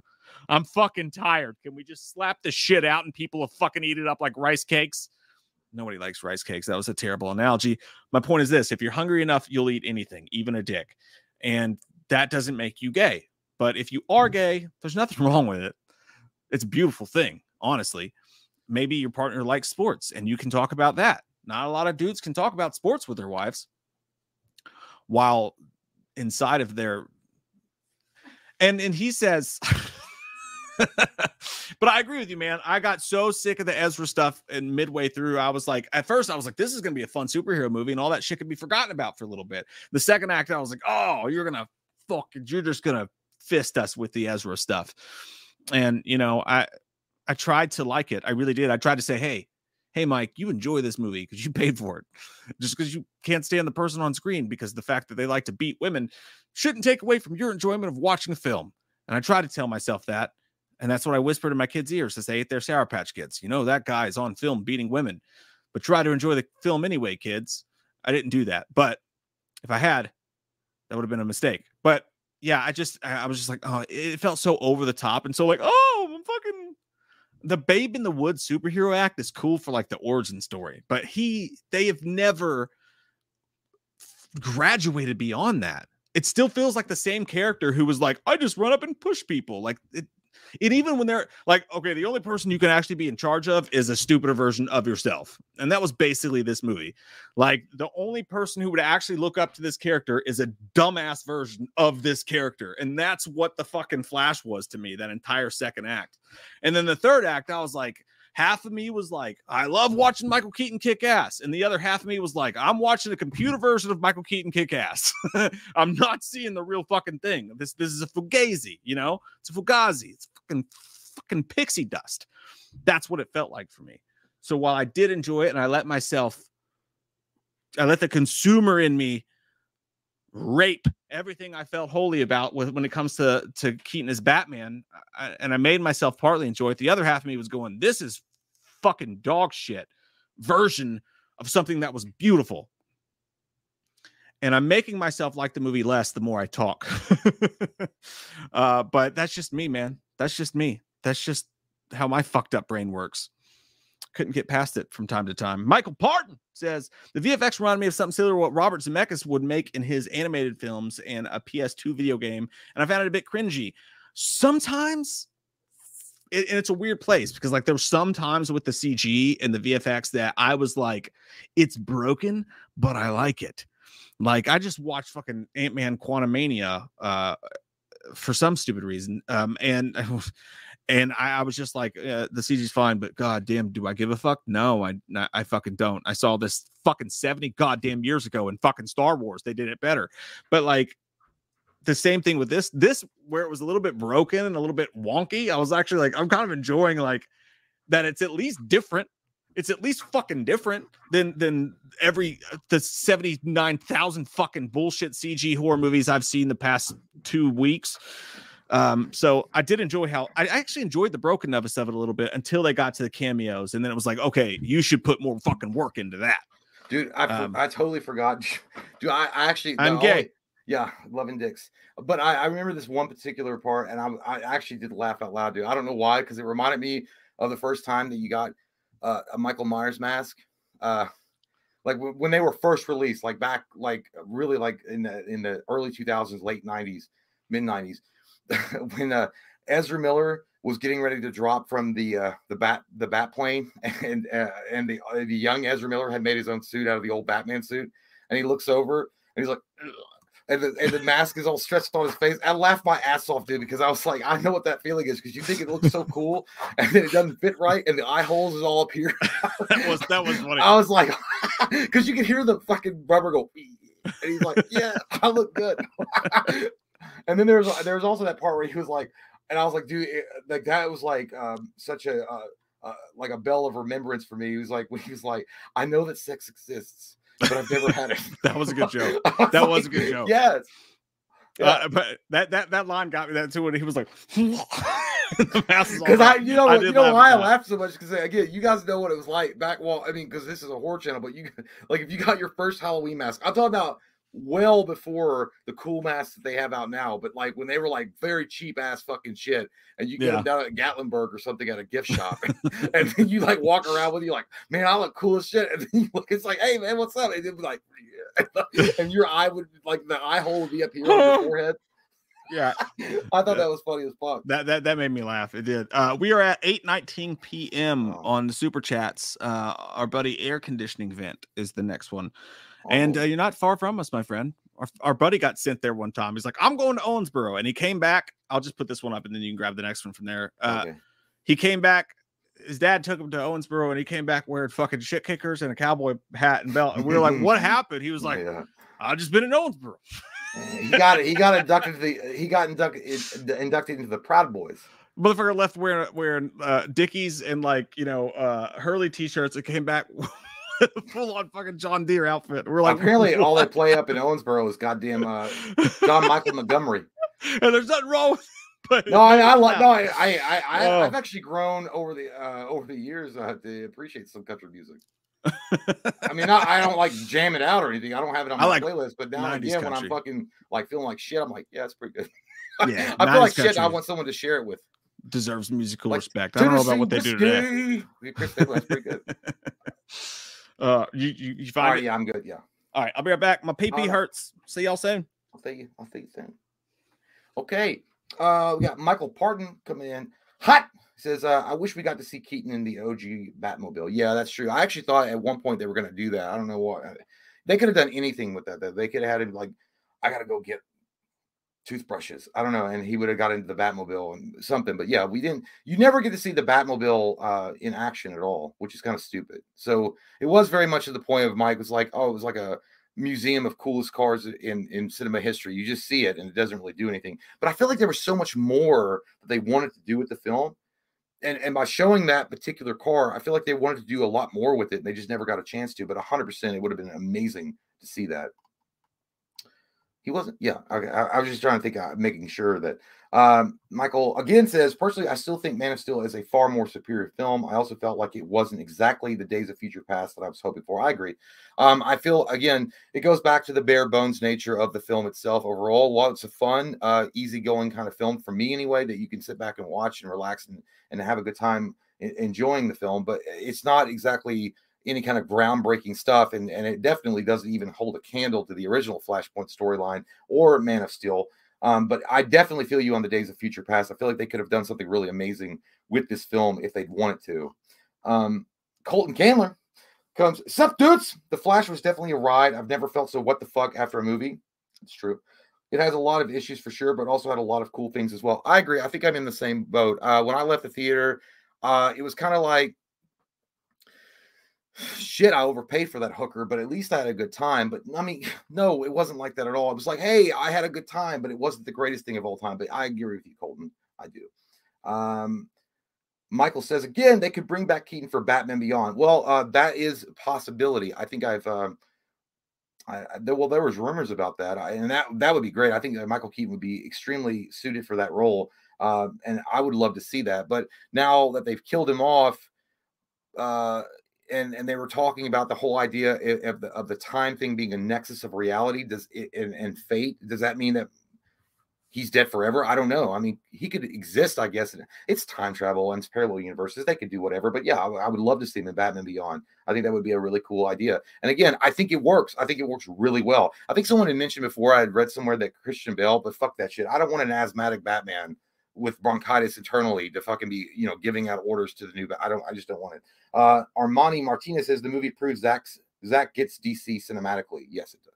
Well, yes. I mean, I think that I feel personally the extended cut of Justice League proves forever that Zack Snyder knew exactly what to do with DC and how to set it apart from Marvel, and then DC was like, that's not good enough. Fuck that. Okay, I'd rather just go and have tumbleweeds go up my anus hole than listen to Zack Snyder, and that's what happened, unfortunately. And Zack Snyder, I never got what people hate him for. It just seems like there's like, not everybody, but it just feels like in the world of Hollywood, people don't like Zack Snyder, and I don't get what he's never done anything. He's never been in trouble for, as far as I know. He suffered a tragedy, which was unfortunate, and he bounced back from that, and he's an amazing guy with vision and cinematic expertise, and it's just like, oh, Jesus Christ, I don't know why you wouldn't want that guy in charge of your universe, but whatever. Michael Parton says, I was so happy to see George Clooney. Yes, dude, I forgot. Well, that was the big thing right there. We didn't mention that cameo at the very end of the film, when the Flash resets everything in the universe. He's talking to Bruce Wayne on the phone, and he's kind of, whatever, how you doing, whatever. And then he's like, all right. And then Bruce Wayne's like, I'm almost there. And he pulls up, and George Clooney gets out of the car. And then Ezra Miller's like, who the fuck is that? It was cool to see him. I thought it was really fucking funny. Because obviously George Clooney is a part of one of the worst Batman films of all time, Batman and Robin. And that movie does not get better with age. That's an old ass hemorrhoid that you remember. And you're like, God, I remember how painful that was. But yeah, it's not. He was a good Bruce Wayne. Yeah, anyway. But yeah, it was funny. It was good to see old George. Old George. Michael again. Michael says, I was one of the DC fans that signed a petition to fire, recast Ezra Miller, as well as possibly cancel the movie. That just shows how passionate I am. Yeah, man. I would have been fine if, and you know what, to be honest, that might have been a better idea. I know that they had a lot of work already put into the film when Ezra started acting like an asshole and doing, smacking hoes around and saying my song's better at karaoke than yours and just being a complete bitch.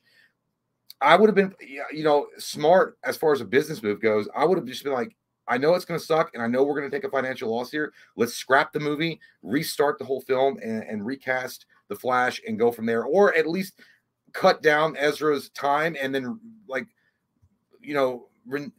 don't know, re-engineer the script where Ezra dies, or the character of Ezra dies in the film, 40 minutes, and then you have a new Flash. I don't know. There's a lot of things they could have done, but I think they were just scared of backlash. Who the fuck knows? It's fucking Hollywood, dude. I'm at Gary. I just got to Gary. He's at 8:55. Fucking Gary, that son of a bitch. I'm trying to find you. I'm coming for you, Gary. Yeah, Michael Parton coming in hot with that support tonight. He said he actually was one of the few that signed a petition to replace Ezra Miller and scrap the film, and that just shows how passionate he is. And I'm like, to be honest with you, at this point, I think they could have done that. I mean, they would have suffered a huge financial hit, but who the fuck cares? I mean, especially if they could have maybe done something to interlap that with the new James Gunn vision. Why not just fucking do it? Yeah, no, I agree with you. Whatever the fuck you could have a goddamn hot dog or a $200 steak on the table, and Warner Brothers would go, I'll have the hot dog, please, wet and uncooked. Gary said, did you already read this one or no? I just okay. Fast 7 and The Flash was playing tribute to dead actors. Wakanda Forever killed T'Challa and marketed the movie on that, and they profited on Chadwick's death. The way they should have just recast. That's tough. Well, that goes back to that I think what he's talking about was the article that was bitching about them using dead actors with CGI. And how ridiculous that sounds. And I don't know if they were just bashing on DC or Warner Brothers for that, but you're absolutely right. I agree. I feel like Black Panther is an amazing character. I think he's an awesome character, to be honest with you. He's one of the core members of the Avengers. And while Chadwick Boseman was an amazing T'Challa, I don't know why I don't know when he died. I can't remember when he died, and then Black Panther 2 came out. But they could have. I think that I would have much rather seen a recast of T'Challa in a Black Panther role. It's fucking Black Panther, and rather than having his sister take up the fucking role. I'm sorry. I don't want that. I don't give a shit about that. Like, make their own fucking series where she becomes whatever, Black Pantheress. I don't know. Give me a Black Panther 2. And T'Challa and Chadwick Boseman goes hand in hand. But let's be honest with ourselves, guys. Those are major characters, just like Superman. When Christopher Reeve passed away, it's not like they said we're going to stop doing Superman films, right? I mean, they cast Brandon Routh first, and then they cast Henry Cavill. That's just the way it works. And at some point in the future, Marvel's going to recast Iron Man and Captain America. It's going to happen. Yeah, I feel like I don't know at this point, man, and it ties hand in hand with everything we're talking about with the fan service, the constant fan service and stuff that's going on. Like, it feels like there almost should be two universes at this point. Like, one that's going to do everything fans want and do what they did with in Doctor Strange, where like they give us the Reed Richards casting of John Krasinski, and they do all this. They shit on it, but then they shit on it. Right, but like do all this stuff that like they're listening, they're doing they are playing on the nostalgia of people, and sometimes that works out well, right? But like there's a whole nother side of that argument that's like, man, like we're the fans, like show what sometimes. I mean, nobody wanted Michael Keaton as Batman at first, like nobody wanted Heath Ledger as the Joker. There's a reason why at some point, at least, maybe not now with Warner Brothers, these people know what they're fucking doing, and it should be about the art, not about, they shouldn't build it from the ground up based on what they hope the audience response is going to be. You should have artists tell fucking stories and original stories. And like, I think that's just been lost. And I feel like that is why superhero fatigue is at an all-time high, because you can walk into a movie and you know exactly what to fucking expect. Even if it's a cameo, we'll just do this cameo. Now, if they went back and they said, we're going to make a fucking Nick Cage superhero movie, and we're actually going to do what Tim Burton's original version was. Okay. But instead, but like, you got to have Tim Burton in the driver's seat, and he has all creative control. Right. But instead, they're just like, we'll just throw it to him for 10 seconds. We'll turn Reed Richards into fucking spaghetti. You know, like it just feels so false and fake. And it doesn't feel like we're watching someone's art. It feels like we're participating in it. And all the magic is gone at that point. Well, I think that a lot of companies and corporations have learned the hard. If you don't listen to your fucking base, a lot of bad things can happen.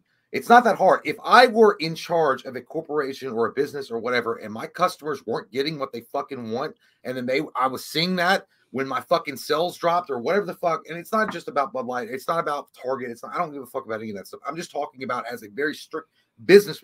If you are catering to a particular demographic as far as people go, is like, you know, your base audience, right? Superhero films, they know their base audience, they know what they want, and then they decide that they were like, but we know better than you. I don't know who the fuck they hired, who their marketing managers are, or who their marketing research are, but obviously these motherfuckers are like high as fuck, and they think that, well, no, they want this. Obviously they don't. And as a CEO of the company, that's your company, you're responsible. How fucking dumb are you? Like, I can't stand it, dude. It just right, the whole thing with T'Challa and Black Panther. I think Black Panther's a great fucking character, and again, Chadwick Boseman's passing was terrible. It was awful.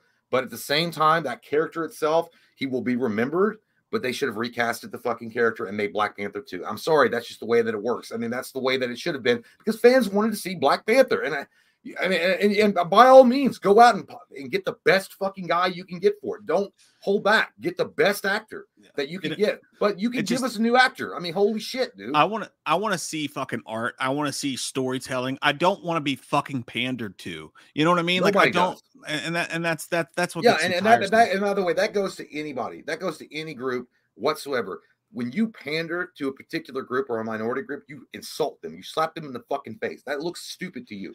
Or that if it's not done with. If you're just doing it for goddamn ESG points, you're a piece of shit. ESG is the fucking worst thing that ever happened. What is ESG? It stands for, I can't remember it's basically like how, you know how you have like your carbon egregious footprint? Sex goblins. Yeah, that's pretty much what they are. Sounds hot. But you know how like they have your carbon footprint on things, like they measure your they measure about how many minorities, how many, does it check all the boxes? Does it check all the boxes? And then they give you an ESG rating based on whether or not you hit all these boxes. So companies are scared of the ESG and they don't want their rating to drop below. So this is what's happened in today's world. It's fucking stupid.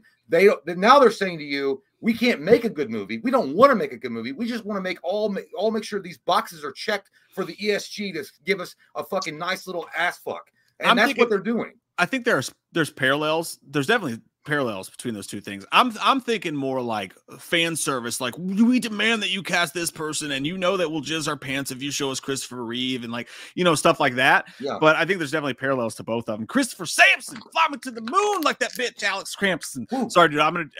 Chris, if you don't know, by the way, every time you super chat, and by the way, you're always super sweet with the super chats. We really appreciate it. If you don't know what the fuck I'm talking about every time you super chat when I do that, it's from Half Baked. Everybody knows Half Baked. Everybody knows Jimmy Jolly. Says, hey dudes, had to jump in the chat. I'm at work for another half hour. My favorite major character deaths are Sonny Corleone, Leon the Professional, Tony Montana, Tommy from Goodfellas, and Braveheart. What are your top 50? Yeah, we'll just pump those out real quick, rapid fire. People do ask questions like that sometimes. Hey, Chris, that would be a great video to do. Actually, not 50. There's no way a 50 would be like 5 hours long, but maybe do the top top 20 best deaths in cinema, according to us. That's a hard great to research, idea. fun to Chris, talk you ain't about. getting paid, but thank you for suggesting it. But no, man, that's a great idea. But I mean, Braveheart is a classic. But dude, yeah, dude, God, there's so many good ones though. Like it's always, for me, it's always the hero's end. It's always the guy that makes the ultimate sacrifice. To be honest, like one of them that's up there. I'll just say this. I don't want to ruin the potential video that Mike and I have, because I'm not going to give everything away. Okay, well, I'm not going to show the whole leg, just a little bit. The Tony Stark death in Damn it, that's what I was going to fucking say. Well, just because it goes back to Avengers when he's like, you're not the guy that's going to lay on the wire and let the other guy crawl on top of you. Like, because all the stuff that, he's like, you're not the guy to make the ultimate sacrifice, and then he ultimately is the guy. I mean, that was just a powerful. I mean, there's obviously, Mickey from Rocky 3. I mean, there's a fuck ton that really affected you. But Apollo Creed, from that one too. That's Apollo a good one Creed too. and Rocky. Yeah, and that's then a good one. I won't say favorite because I actually think it was a mistake with Dewey, obviously. But no, Iron Man was going to be my number one. That was like one of my like beautiful movie deaths, like the way that they sent him off. What a great fucking. That's a great idea, Chris. Holy shit, that's so good. That's God. I don't even know how you research that. Man. We're gonna have to hire you. But yeah, but you're just gonna be the idea guy. Hey, just come up with good ideas, because our videos suck, and you've obviously got the good golden nuggets. I totally agree with. I definitely agree on Sonny Corleone, because it was a shock, and it totally changed the periph of the rest of the movie. You know what I mean? And Braveheart, dude. I mean, when he screams freedom at the end, I didn't expect him to die. That was one of the first few movies I remember watching when I was a kid. And like, he was the hero, and I didn't know anything about William Wallace. I had no idea about the history of William Wallace or anything about anything. And I think that was during the dial-up age on the internet, so it took forever even to get on the internet. So I didn't go on the internet to look up William Wallace, and I watched it. And when he screams freedom, I'm like, holy shit! And that's why for years I was like, dude, if Captain America were made during that time, Mel Gibson would have been the perfect fucking Captain America. Yeah. I swear to God, the ice blue eyes, the determination, the soldier type of like mentality that he had, that I care about the soldiers and I'll give my life for them.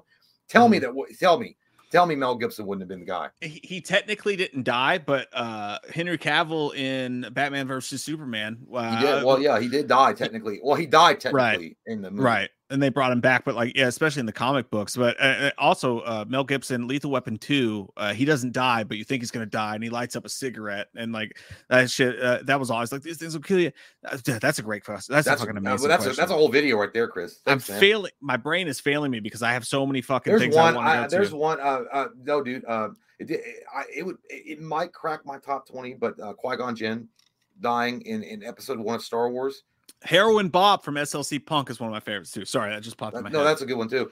Well, Qui-Gon Jinn, though, because you never, as a fan of Star Wars, you never knew who Qui-Gon Jinn was, which was Obi-Wan Kenobi's master, but that he died like that, I don't know.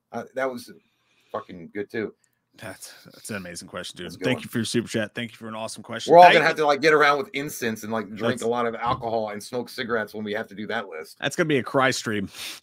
David Nangle III, thanks, buddy. Says, curious if you guys ever found out who played the Shape in the DJ kill. If it was the Corey actor, that would be impressive. Armstrong is still top tier. That's a really good question.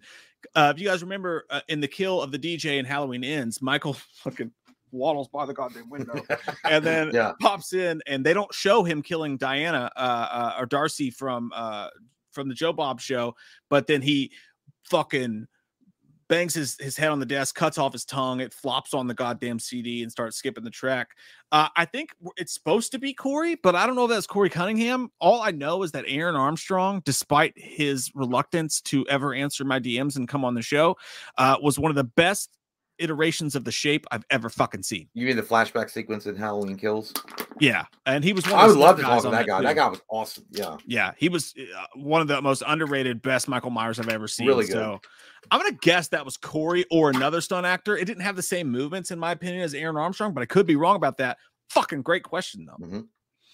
Amazing fruit. Those are. By the way, thank you guys for showing up for this stream tonight. I know it's not our usual partay because we normally do horror movies, but thank you guys that are showing up and hanging out tonight, because it was like superheroes, what a bunch of fucking gaggle of nerds and geeks. I'm not going to go into that chat. I bet they're going to talk about World of Warcraft tomorrow. lot of fucking poo-tang in here, man. no, I agree, man. Thank you guys for showing up to talk about this shit, especially with one movie. But I feel like there's a lot to talk about. For sure. It's a lot to dissect. Austin says, film fact, Joe Johnston wanted to do a sequel to his 2010 remake of The Wolfman with a now cursed Inspector Aberline using his new werewolf abilities to hunt down Jack the Ripper in 1890s America. That's not bad. I mean, well, yeah, that sounds kind of cool, but I mean, it sound like something that would be on the League of Extraordinary Gentlemen. I never saw the movie, so you never saw that movie. Oh my god, you got to watch that. That's so corny. It's almost fun, but then you realize how shitty it is. But yeah, like that just that feels like something that would be out of like, we've got to find this guy. He's going to go hunt down Jack the Ripper, or he hunted down Jack the Ripper, and he's part of our Avengers team, which is the League of Extraordinary Gentlemen. That's pretty much, by the way, if you've not seen the movie, that's what it is. Sean Connery's in it, which is the best part. Sean Connery's birthday. But yeah, he's the main guy in it. If you guys don't know, the League of Extraordinary Gentlemen, the graphic novel is so much better.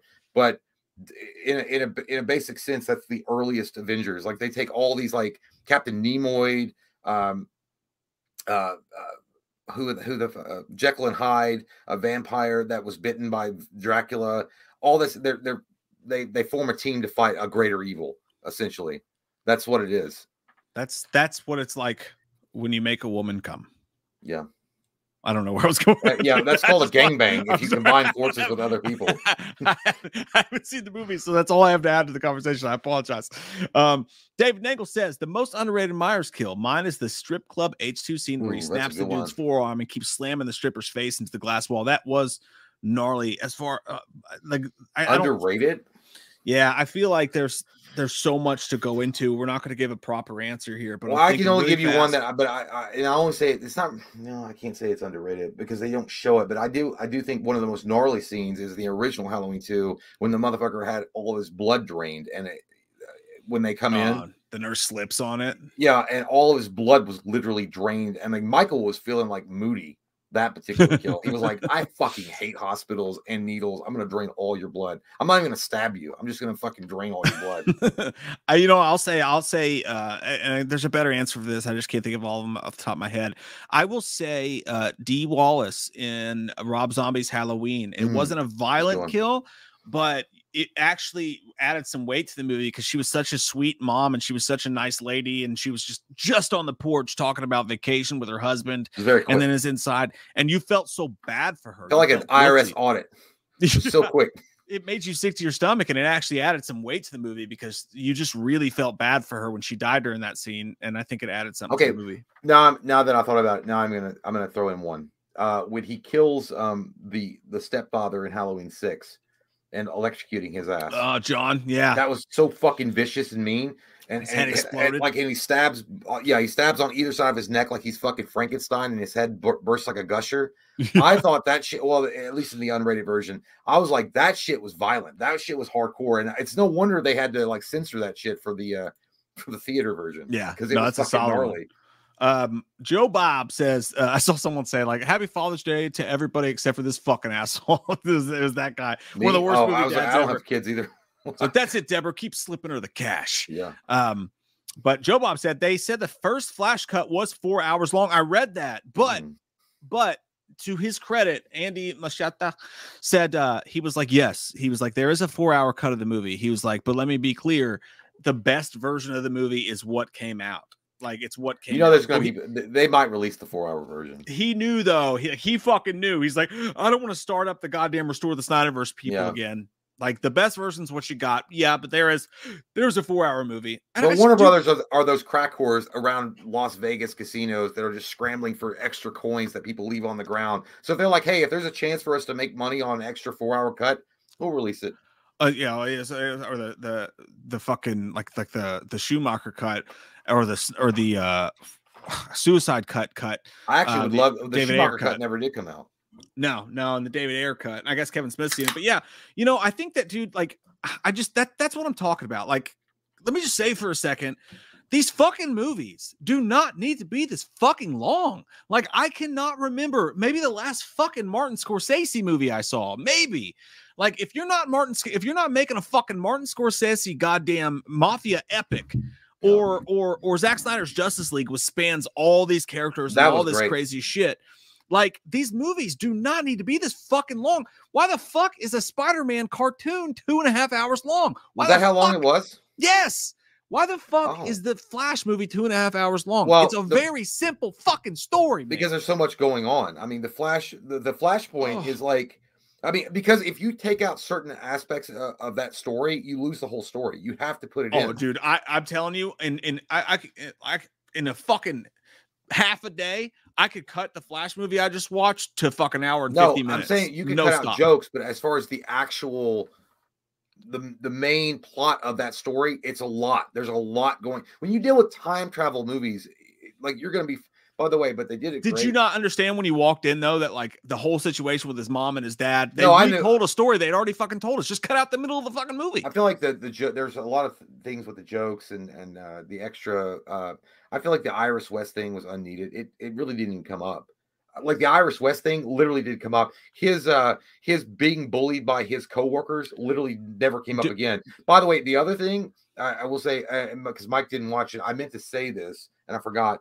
The only extra, so the extra scene. After the credits, we need to talk about that. All that happened is that Ezra Miller is leading a drunk Aquaman out of the bar, Jason Momoa, and they're like hanging, and he's trying to explain to him that he's Aquaman, and like, you're Aquaman, you're not like this drunk asshole that you're hanging around a karaoke bar. And he's like, yeah, cool, man, whatever. And they're just a drunken mess. And he's like, my apartment's right there. That's literally the ending of that.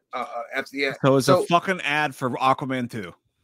Maybe, yeah, and I think so. And I feel like it was a leftover after credit scene for Aquaman 2, and that's why they have it in the movie. But somebody, and again, you guys got to watch these articles. Sometimes they pop up. They're like, "Why? If you look closer, it actually spells like the layout of James Gunn new universe." No. Jason Momoa, I don't even know if he's going to be in James Gunn universe. They're begging people to watch Aquaman 2. Yeah, but he might be. But here's the thing: the reason why that exists is because at the end of the movie of this particular movie, Ezra Miller's The Flash sees George Clooney as Batman, not Ben Affleck. So things have changed. Obviously, he's not set everything right, and Jason Momoa's Aquaman is still a drunk. So he finds him. He's like trying to get him on the path of being Aquaman.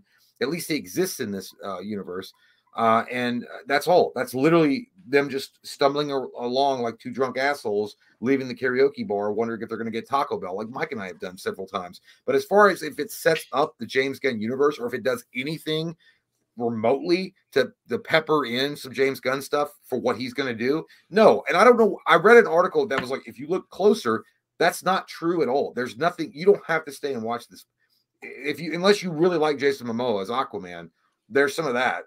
Unbelievable. I cannot believe. Like, yeah, it's like, Jesus Christ, you guys are gonna give us 2.5-hour movie, and then you're gonna make us sit through 10 minutes of fucking credits. Yeah, dude, by the way, show us literally some dumb shit. They make you sit through every single credit. At least Marvel will only give you the first half of it, and then they'll show you the after credit. It's so fucking tired. The entire superhero thing is so fucking exhausted. I'm telling you, man, we're getting so in 5 fucking years, people may not go see any goddamn thing. They could be like, hey, it's fucking X-Men. Well, no, we like sucking Cyclops. We like Secret Invasion.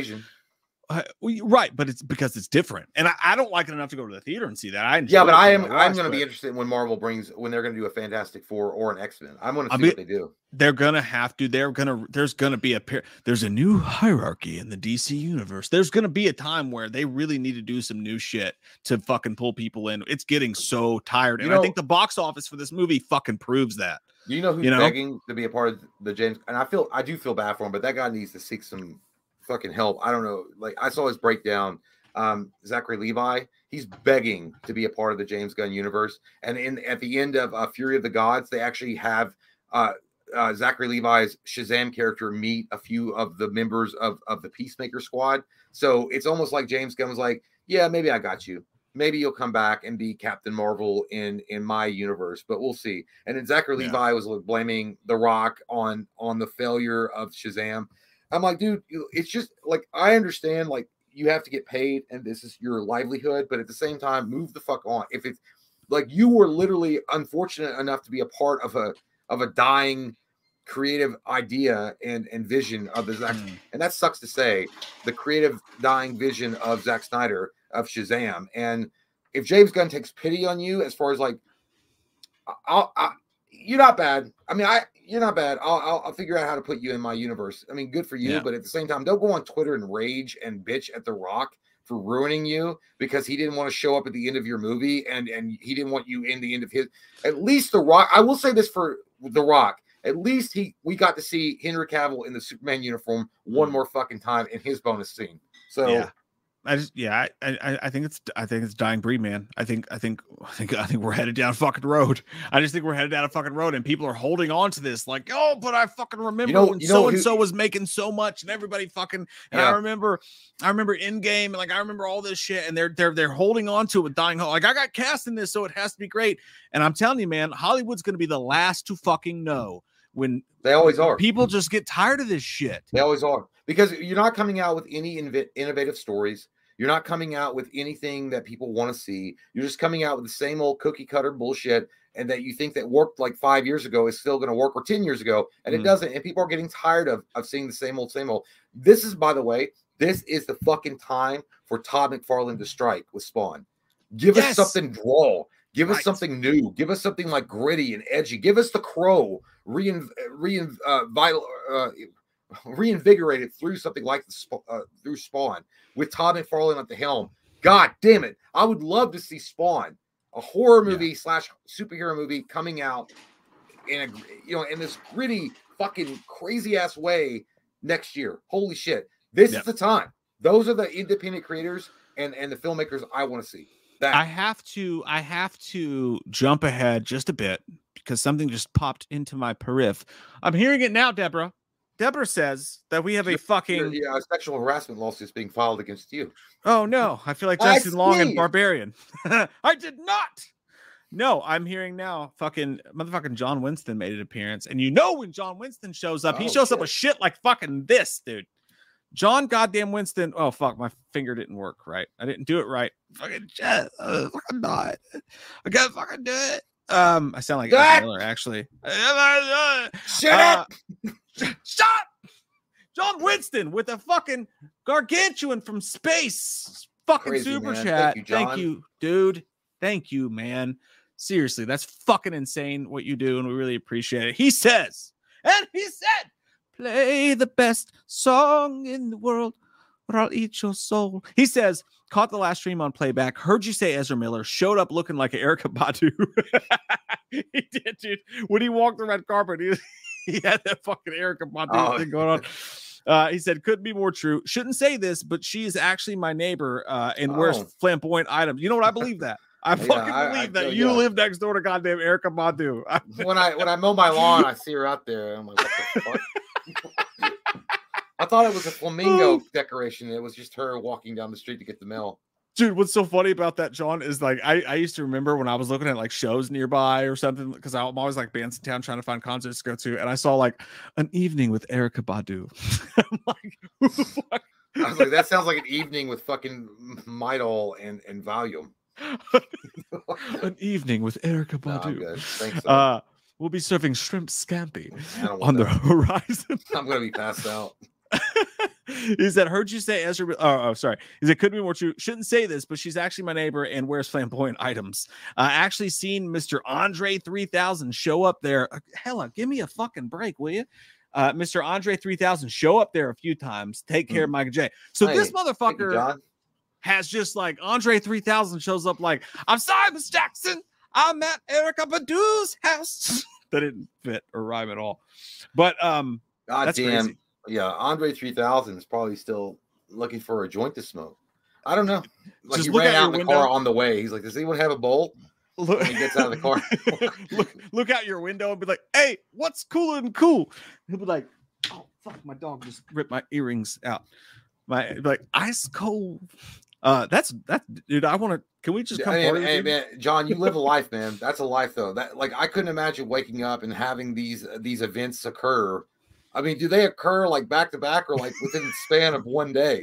Like, I saw Erykah Badu and she was wearing like a weird fucking dress made out of like wheatgrass, and she was mowing her lawn. And then all of a sudden, Mr. Andre 3000 comes over and asks if anybody has a lighter for the bowl that he was trying to smoke out of his Lamborghini.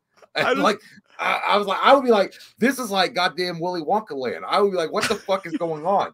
I just woke up. I'm just, dude, all I'm imagining right now is fucking Erykah Badu with that fucking towel on her, because that's what I call every time my wife gets out of the shower and she's got her hair in the towel. I'm like, what's up, Erykah Badu? She's like, shut the fuck up. But I'm just imagining her outside with her hair in the thing and like pushing like a John Deere. No, dude, I swear it's like that. I swear it might be that way up where you live, John. I don't know, because I mean here, you know, you might see an old man come out and like weed eat his grass and then like sit there and like play with his junk for a minute and then check his mail and then go back to his house. But you've got these crazy things happening, man. It's like, is this real life? But yeah, man. Thank you, John. What a great guy you are, and so generous. Thank you so much, man. That's amazing that you even give a fuck that much. But holy shit, man. Thank you.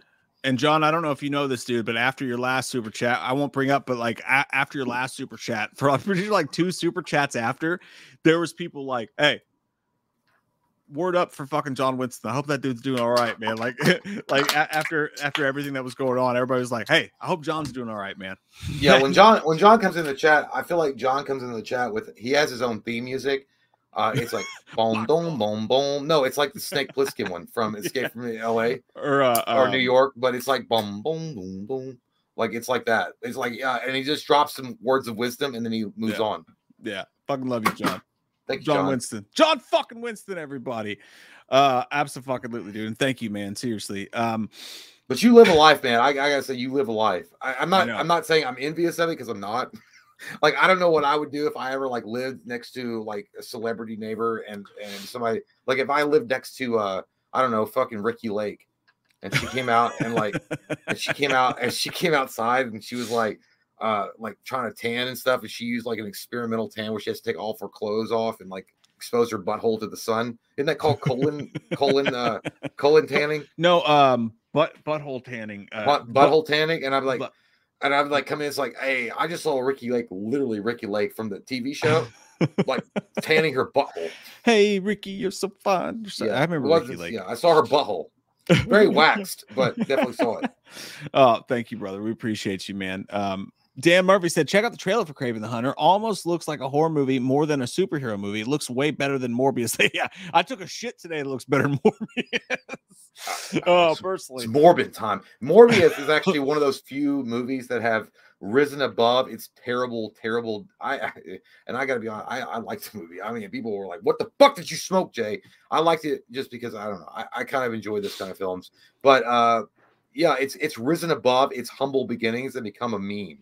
And it's become such a meme that even Jared Leto got in on the joke where it's like Morbius 2, it's Morbin time, which is good for him. I mean, he just took the joke on the chin and kept going. He's like, yeah, people fucking shit on it, but became such it's a great party. Yeah, he wiped his fucking face from sucking off John Winston.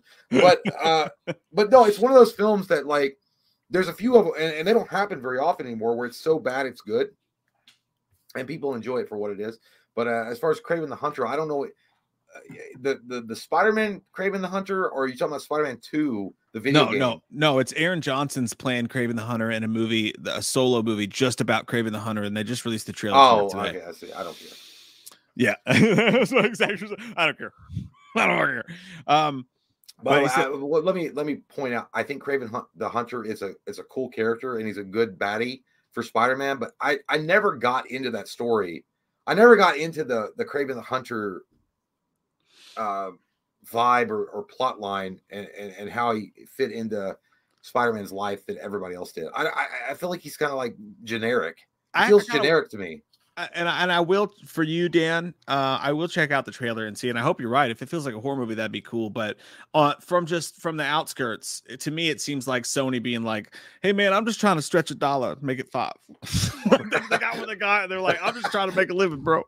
Fucking with my money is like fucking with my palm. All I got's Kraven the Hunter. I will make a fucking movie. I will make him a superhero.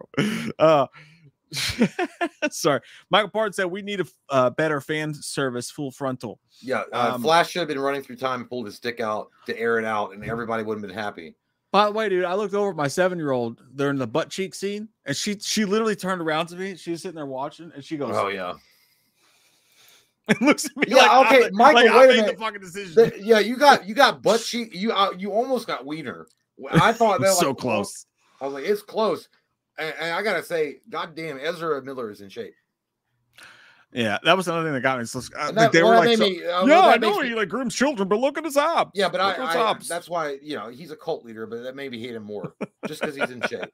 I was like, you white fucking pasty ass looking asshole with good abs and a great ass. Jerry Raby said, when Barry comes out the Time Bowl. When Barry comes out of the Time Bowl, would be ideal to have a new walk out and say he came from the Nick Cage Super. That would be great. Yes, dude. Jerry, that would be it. Because then all you got to do, that's all.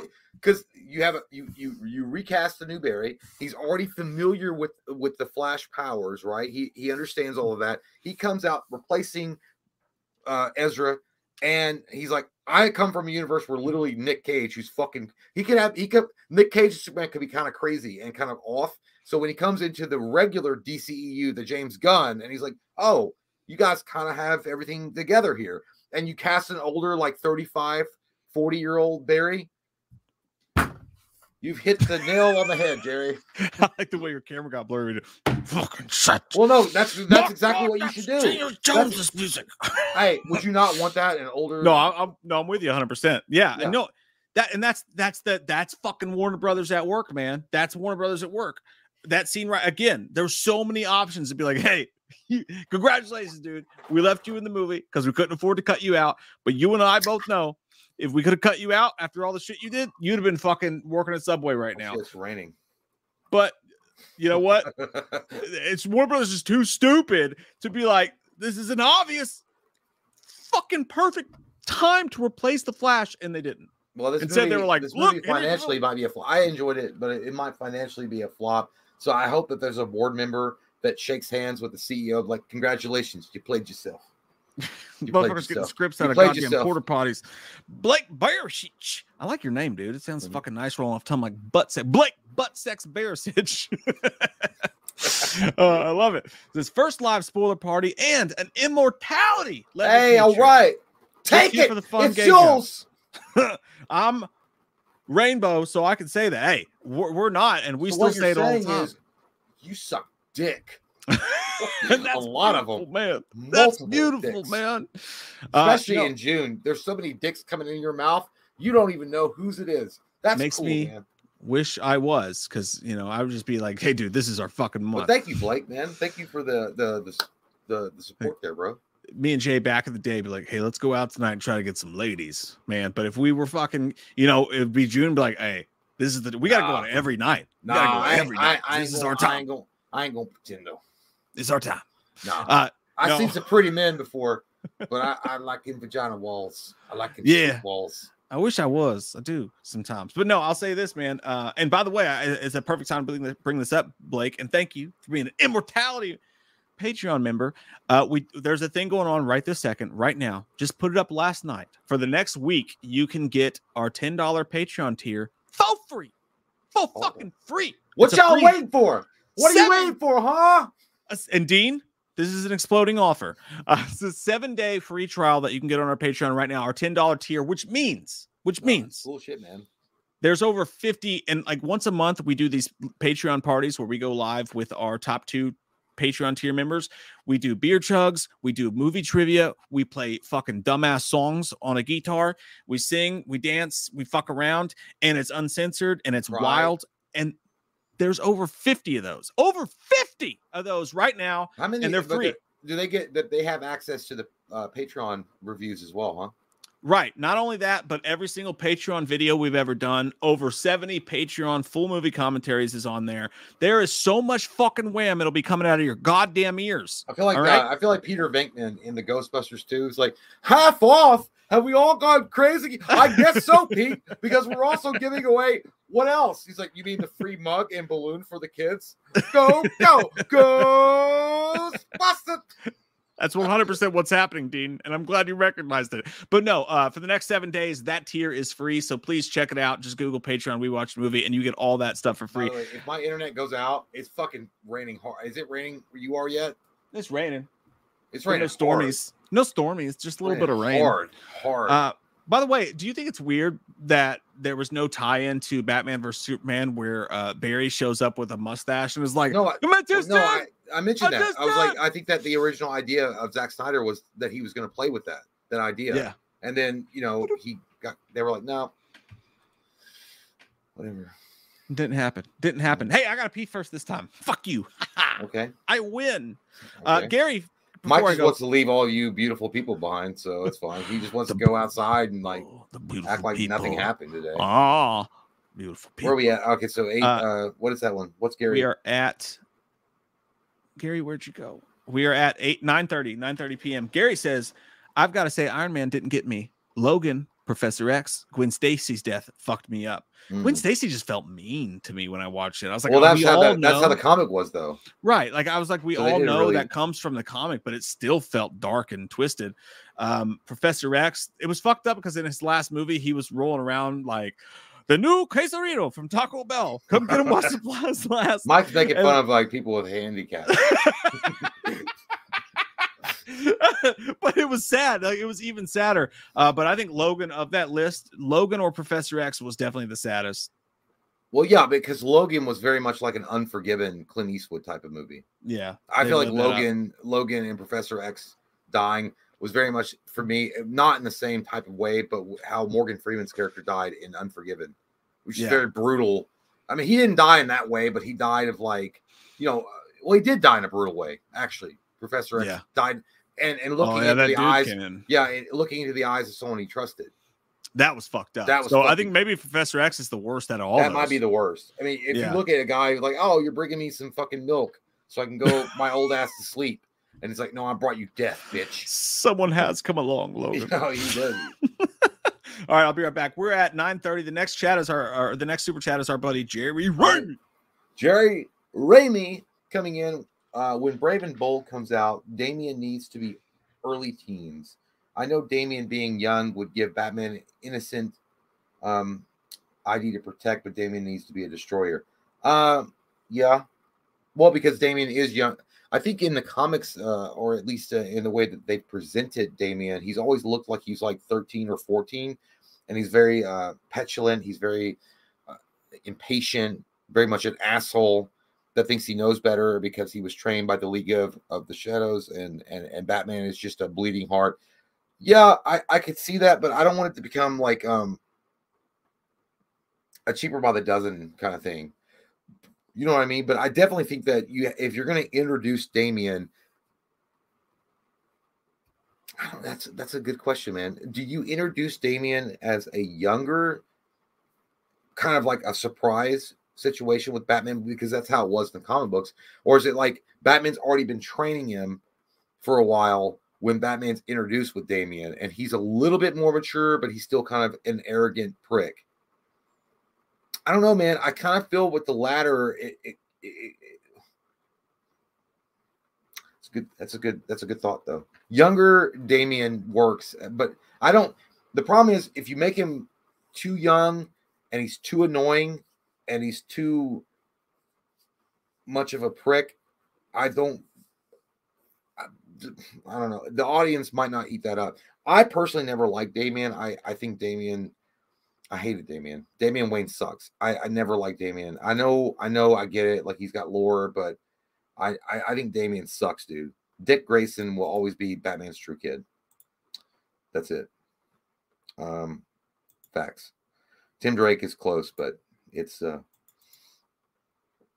what the fuck is my mouse doing? It won't go down. That's what she said. Oh my God. Hold on. Oh my fuck.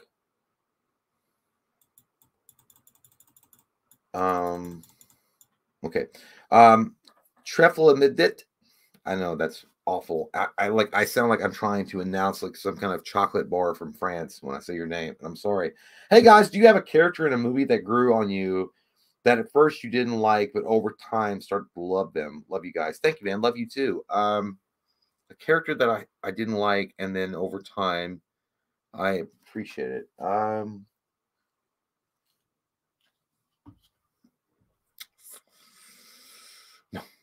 I can't think of any. I really like the characters that I loved growing up.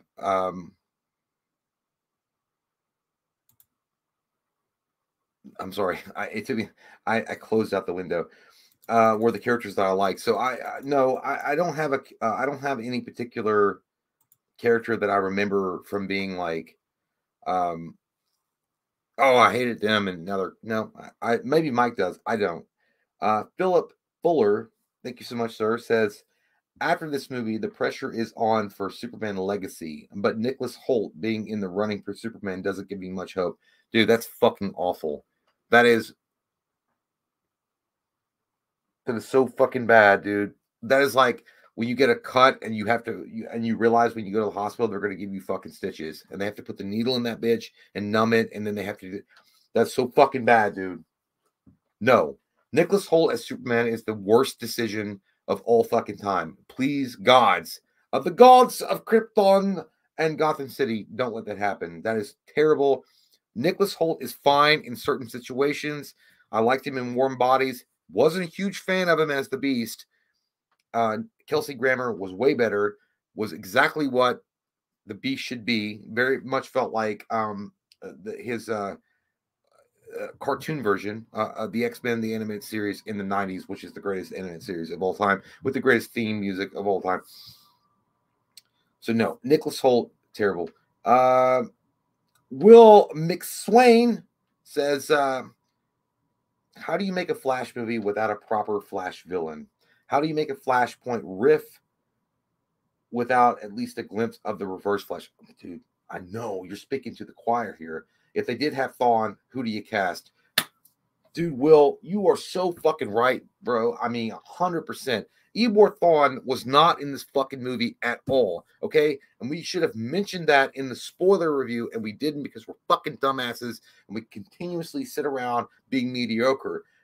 Eobor Thawne is the Reverse Flash, okay? He's an ancestor of Barry. I don't remember what century he's from, the 23rd or the 24th. I can't remember, and I can't even remember why he hates Barry so much. But anyhow, Eobor Thawne in the Flashpoint is why Barry's mother dies. The Reverse Flash. She has the same powers as Barry Allen, but instead of choosing them to do good, he chooses them to do evil and rob 7-Elevens of their candy bars and Fanta sodas. And he's the one that actually went back in time and killed Barry's mother.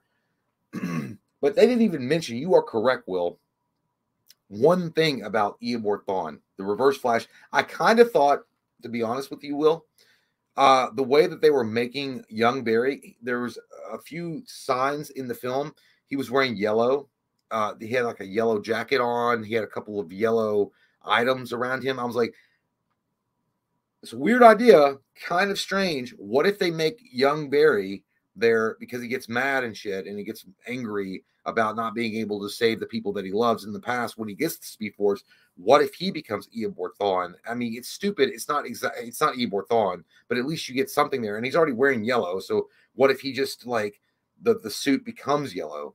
And they didn't do that. But yes, 100%. And by the way, it leaves a gaping ass hole bigger than Courtney Love's vagina in the whole story. Because at the end of the movie, when he does let his mom die, Barry Allen, that is, how the fuck did she stab herself with a knife? Right? Well, we all know as fans of Flashpoint and the Flash itself in the DC universe that the reason why she's dead is because in the comic books, at least, and the animated series, the Reverse Flash went back in time and killed her, and that's how she stabbed herself with the knife. And the father was blamed for the murder. But they didn't wrap that up, right? So the plot hole is still there. But you are dead on, Will. Hey, did you not know that? So in the original Flashpoint movie, okay, so in this movie, in the Flash, he goes back in time, and when he's in the grocery store, he puts the tomato sauce back up, and he does wind up saving his dad because he tilts the camera so the camera will see that he was there. That provides him for the alibi, right? But did you not even think twice about when he sees his mom being dead? She has a knife. Someone stabbed her. They didn't explain that. Someone stabbed her. Oh, that's true. Yeah. You know who did that was Eobor Thawne, which was the Reverse Flash. Yeah. And Will McSwain, with his sexy brain, brought that up. He says, How do you make a Flash movie without a proper Flash villain? How do you make a Flashpoint riff without at least a glimpse of the Reverse Flash? If they did have Thawne, who would you cast? I didn't get to that part yet, but he's exactly right. That's a huge fucking plot hole. So he's like, okay, well, everything's back to normal, but he doesn't know who killed his fucking mom. She didn't stab herself with a fucking butter knife. Who did? Yeah. Wave right past that shit. Yeah, no, and as far as who I would cast as my particular Reverse Flash, man, I got to be honest with you. I think the person that could pull it off, but he's been overused so many fucking times that people are like, oh my god, Jay, why are you doing that? I would cast Leto. No, I would cast the dude that played. I never can remember this fucking guy's name. I don't know why. The dude that played Professor Xavier in the X-Men. James McAvoy. I would cast James McAvoy as my Reverse Flash. Yeah, because he's got the crazy, the fit, Eobor Thawne, and he's got the tenacity to play him. I would cast fucking dude McAvoy as Reverse Flash. Yeah, but anyway, yes, you were exactly right, and that was something that we didn't even talk about. That huge plot hole. Yeah, huge. So you already know. Like, he saves his mom, but you didn't think twice? Like, not one time you had the go back and even look. Like, can I see who the fuck stabbed her? Right. That's great. Yeah, that's a great fucking point, Will. That's a great fucking point, man. That's just another one of the plot holes in the movie. Okay, and the last thing I'm going to say, I got to go pee. But there was a question here. Okay, Treflimedit says, do you have a character in a movie that grew on you that you at first didn't like, but over time started to love them? So that was the last thing. That's a great fucking I know. I think I gave a very asshole answer, but you can do your best. I will go now. That's you know what I will say? I will say that, goddamn, there's definitely a better fucking answer for this than I'm going to give you right now, but fucking damn, there's got to be a great one in there. There's got to be a ton of fucking really good ones. That's a good question. The only thing I can think off the top, just because we were talking about X-Men First Class, is probably the entirety of that cast. Like, I hated the idea that they did that. When X-Men First Class came out, I thought, this is stupid. Like, we have the coolest X-Men there are. Like, we have the full-on Hugh Jackman as Logan. We're going to go back, and now we're going to do the old school X-Men that never were as interesting. Like, it's cool. That's where it started. But, like, it was never as interesting as the full-on 90s Cyclops, Wolverine, Jubilee, all that shit. And I didn't even want to watch First Class in theaters. But when I went back and watched it, I was like, oh, fuck. I get it. I fucking get it. But I also, you know what I'll say? I'll say Henry Cavill. That's actually who I will say. I thought that Jay and I, we were doing the channel back then when all this was coming out, and everybody was like, oh, Henry Cavill's going to be the new Superman. And we reviewed Cold Light of Day, which was his movie that came out before that with him and Bruce Willis. And I was like, that guy's boring. Henry Cavill just looked boring as shit to me. I didn't see any kind of charisma. I didn't see anything in there. I thought, that's a terrible thing. I thought it was going to blow ass. And then come to figure out, I was like, that's one of my favorite superheroes of all time. So Henry Cavill is probably up there. Daniel Craig is another one. I did not see Bond and Craig until I watched Casino Royale. And then I was like, holy shit balls. He came out of the fucking water wearing those short shorts. And I was like, God damn it. That's my fucking James Bond. So those are two strong ones right there. Faux fucking show. And moving ahead as we do, I like head. Who doesn't? Austin says, I had a dream where Doc Brown showed up during a storm and said, they make Michael Myers get beat up by some dork sidekick and a refrigerator. We got to save the franchise. Then we kicked some ass. I had a dream last night, dude. Fucking crazy. Dream I was on an airplane with my wife, and the fucking airplane went backwards and went into the water, went into the ocean.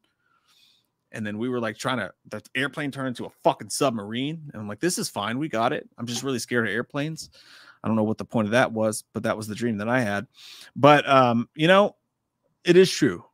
Both can be true. Both can be true. And this is the same. It's a great reference to The Flash. I feel like this movie, I did not enjoy it very much. Like, I enjoyed parts of it. And I thought sometimes they nailed it. The beginning of the movie was fun as shit. There's a part of me that was really excited to see Keaton back as Batman, even if I thought they botched the shit out of it and made it this corny fucking CGI'd Walmart fest. But I can see both the side of someone who watched The Flash and none of that bothered them and really enjoyed it. And I can also see the side of someone who was like, that was a horrid piece of shit. I land in the middle with like a 6 to a 6.5, like I said. But I feel the same way about Halloween Ends. You know, I dug it because I've seen every Halloween movie 37 fucking times, probably fucking way more than that. And Halloween Ends to me it's different, it's strange, it's sort of punk rock in that it subverts expectations and really makes this like strange Donnie Darko-ish feeling indie film. But the fan of me goes, that was your fucking trilogy, though. That's how you're going to kill Michael Myers, by having him barely be a part of the movie and do this love story, and you're going to waste that golden nugget that you had. So I understand both sides of it. I really do. And I would like to see the character of Michael Myers carry on in a different fashion, and I know that we will, so that I can still appreciate what they did with Halloween Ends. But if there was never another Halloween movie and we never tied up the character any better than that, yeah, it'd be disappointing. I just never saw the movie that way. I just saw it as another Halloween movie, and I enjoyed that they did something different with it. But yeah, Doc Brown, that's what I would say to you as well. Michael Parton said Aquaman and the Lost Kingdom will conclude the Snyderverse, so I'll see it. But Gunn is already having Blue Beetle as the first DCE first. That is a thing. Blue Beetle being announced as the first official. Hi. Blue Beetle, and they said this. James Gunn announced recently that Blue Beetle will actually be the first film of the new James Gunn universe. Fuck these chords. I can't hear you. Hold on. You're good. Fucking thing sucks. No, I was gonna say, just recently James Gunn said, I saw it on Twitter, he was like, the first movie of the James Gunn DCEU is Blue Beetle, and that's just not true. It's not true. That was announced beforehand, or whatever. Brave and Bold, you know. Right, but like they said, Blue Beetle is the first of his story. And it's just not true. What they're trying to do is they realize that Blue Beetle seems like, and I like the kid from Karate Kid, or from Cobra Kai that's playing him. No, the character's great. Yeah. I hope it works out great. But they are just taking something that is not that, and they're saying, we put all this money into it. We need you to say it's the first one to try to get people to go see it. The same way that they cheaply tried to tell us, like, no, the Flash movie matters in the new universe, and it really doesn't at all. And they're going to try to get us to go see Aquaman 2, and it just all feels fake, and it feels like lies, and they're really trying to, like, we're going to wipe it all away, but we're not going to tell you that just yet, because we really want you to feel like you have to see these movies to understand. And it's just a microcosm of just how broken Warner Brothers is. It's not going to work for them. It didn't work with the Flash. Blue Beetle, I don't feel is going to do well at the box office, and I really don't feel like Aquaman 2 is going to do well. I think they're fucked on those. Hami Reyes is I had to look it up. I forgot because DC had the original Blue Beetle is a different guy completely, and they're going more for the younger target audience. I think that Blue Beetle is going to be more of that's their version or their take on trying to do a Spider-Man type of character, a very like young, inexperienced kid that gets these awesome powers, and he's trying to navigate how to be a superhero and balancing out his regular life. And it's a very familial type of movie as well, because Hami Reyes is very close to his family. So I feel like that's what they're going to go for. But at the same time, yeah, 100%. James Gunn, his first movie out the gate, like his actual first big walk into the new DCEU is going to be The Brave and the Bold, the Superman film. And why wouldn't you? I mean, you're going to, obviously, if you're a director and you're like the new guy, right, for Warner Brothers DCEU, you're going to take the biggest hitter you got, Sammy Sosa, no steroids involved, and try to knock it out of the park with Superman. Every director probably like either is extremely like anxious and wants to do a Superman movie, or extremely afraid to do a Superman movie. But I feel like that's exactly what James Gunn, and I mean, to be honest, Ben, just looking at Guardians of the Galaxy Volume 3 and what he did with Peacemaker, I'm excited for his take on Superman. And Brave and the Bold is one of the best fucking stories ever. So I think it's going to be, like, again, don't get me wrong, I would have loved if he'd been like, I don't give a fuck what Warner Brothers says. Henry Cavill's still our Superman, and I'm going to use him.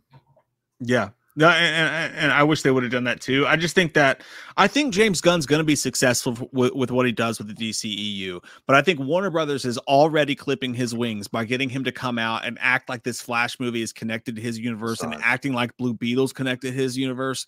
They want to get rid of him, just like they did the Batgirl movie. I feel like behind the scenes. Well, no, I feel like they're only doing the Flash thing because they want to get rid of Ezra Miller. And James Gunn could do that very easily. And they could have, yeah, 100%. Jonathan Hirado, thanks, buddy, says, hey, fellas, I was baked as a pie when I saw this. Did they mention who killed his mom? Also, what are some other summer movies you're looking forward to? That's a great, point. We just talked about that. And the great and wise prophet came down from the mountain, and I think he's a Jedi named Will McSwain, has already explained that. Jimmy War looking motherfucker. Yeah, he's a great, they never explained it. We're dumb. And we're terrible movie reviewers because we didn't even. I thought that. That's why we do the live. I literally thought that when I left the theater, but because of a thing called adult beverages, I forgot, was the fact that they never showed who killed his mom. So no, they did not address that. I was sober as a judge. I have no excuse. It was such a it was such a gross I don't know what I was going to say. A grossly overlooked plot line that they never solved in this movie at all. It was the Joker.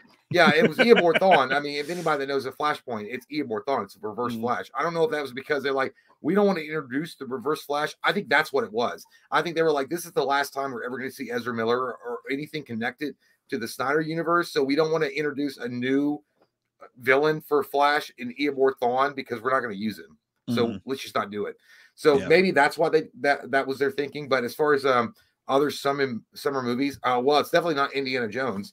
I will say that I'm going to go see it, but apparently that is worse than a fucking helium balloon filled with explosives over a tiny village.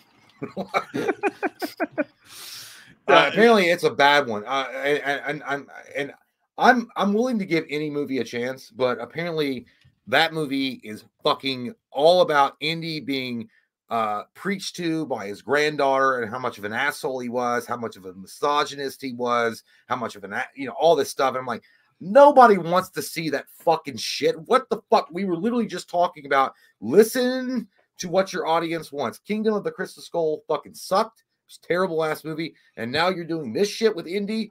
You might as well just fucking kiss it goodbye. Why in the fuck would I want to watch Indiana Jones? By the way, the actual ending of Indiana Jones was The Last Crusade. Always will be. Sean Connery, whole fucking thing. The end of that was Indiana Jones. But why in the fuck would I want to go see a movie where a childhood hero like Indiana Jones is going to be berated by an asshole fucking Gen X or not Gen, like a Zoomer? I don't know what their fucking their generation is called. Preaching about how much of a fuck you, bitch. Do you know I touched the Ark of the Covenant? Do you know I watched a man literally rip another man's heart out of his chest and then I defeated him? Do you know that I also drank from the cup of the Holy Grail? Who the fuck are you, you TikTok bitch? Go back to TikTok. The only way I will actually, and maybe I will, I mean, it comes out really soon. The only way I'll actually see Indiana Jones, the new one, is if I go back and I watch the other four. Because I've never, as a kid, I enjoyed the movies, but I enjoyed them just as face value. Like, I liked watching them with my dad. I've never had a real nostalgic, like, super connection, though, as an adult to them. Yeah. So, like, I've never had a connection. I know, like you, and I know a lot of people do. And that part of it doesn't bother me. But what bothers me is when I saw the trailer and they're doing that, woo, woo, like that whole thing, to me, it felt like that trailer had been infected by the Marvel ideal of movies, which is fan service, pure vanilla, like nothing new. We're going to give fan service, nostalgia. The same problem I have with a lot of the things in this movie is what I feel like they're peddling with that. So even though it's James Mangold directing it, which would give me pause to say maybe it's worth it, I have no interest right now. Maybe I'll go back and watch the movies and maybe I'll go see it, but I'm with you on that. Don't watch the fourth one. Don't watch the fourth one. You don't need to. I still have not seen it. It's just, again, it's not a franchise. You literally don't need to watch the fourth one. The fourth one was a terrible experiment on.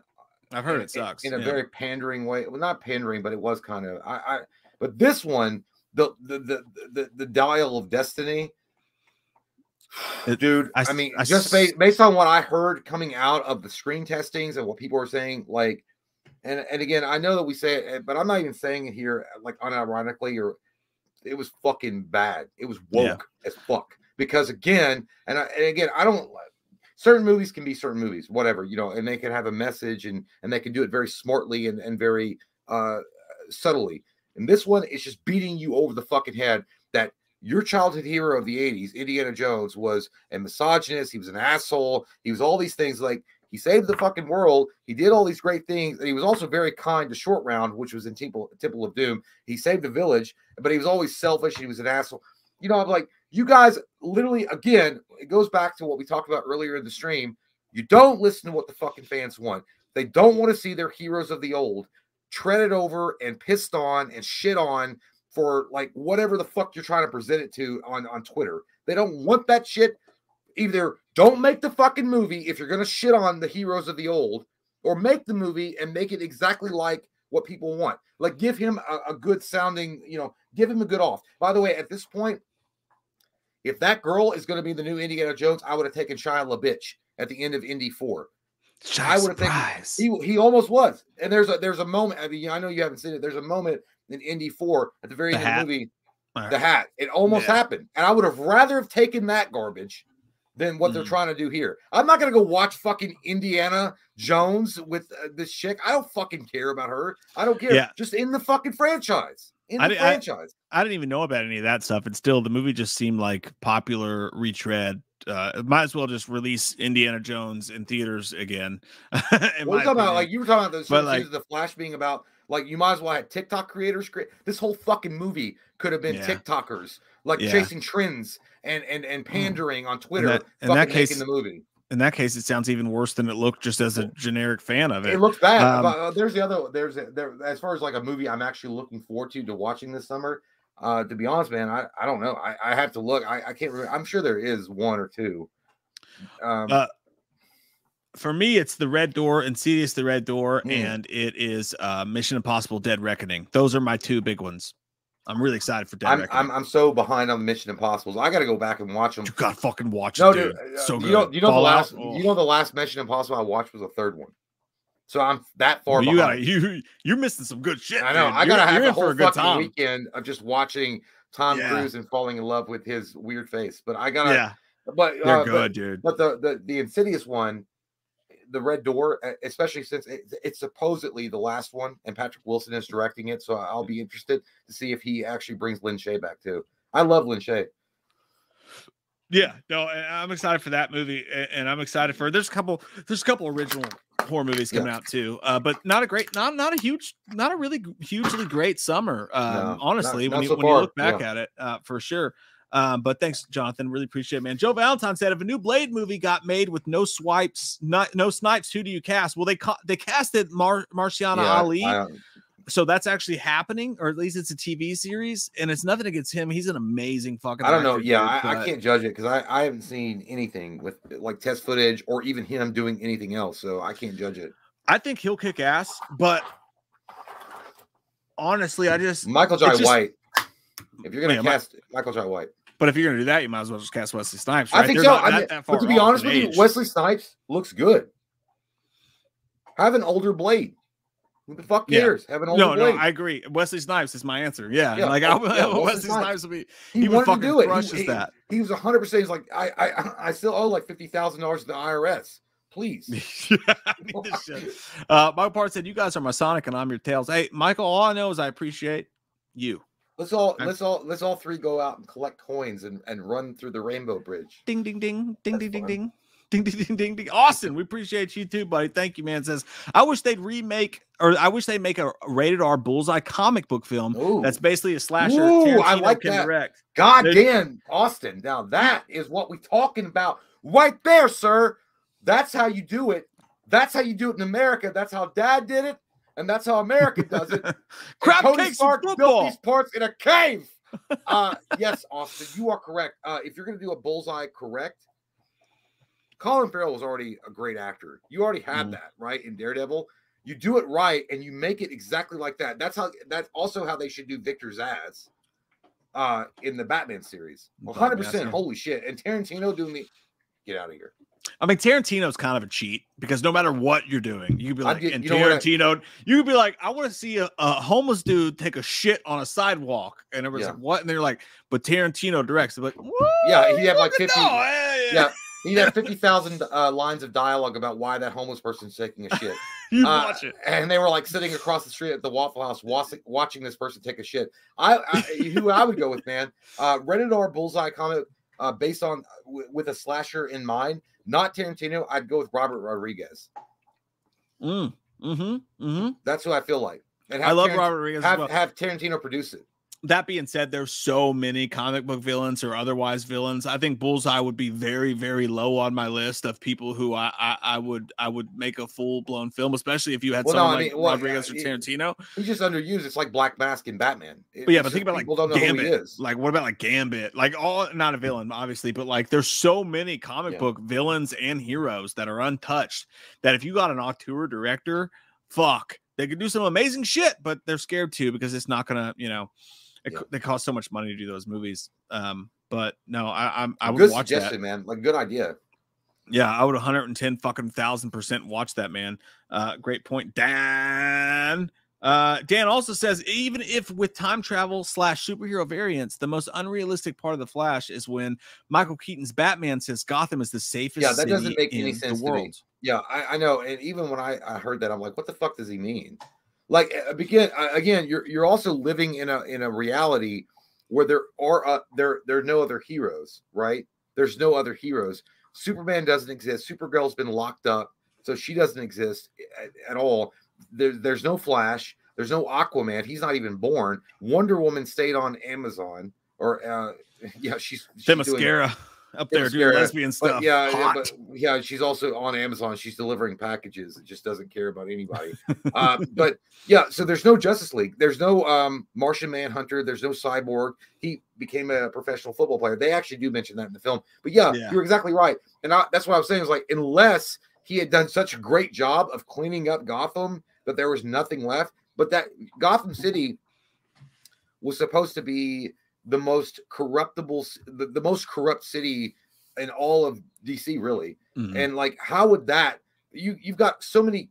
I guess in Michael Keaton's world, Joker's dead, Penguin's dead, Two-Face is dead, Riddler is in an asylum, so Catwoman is missing.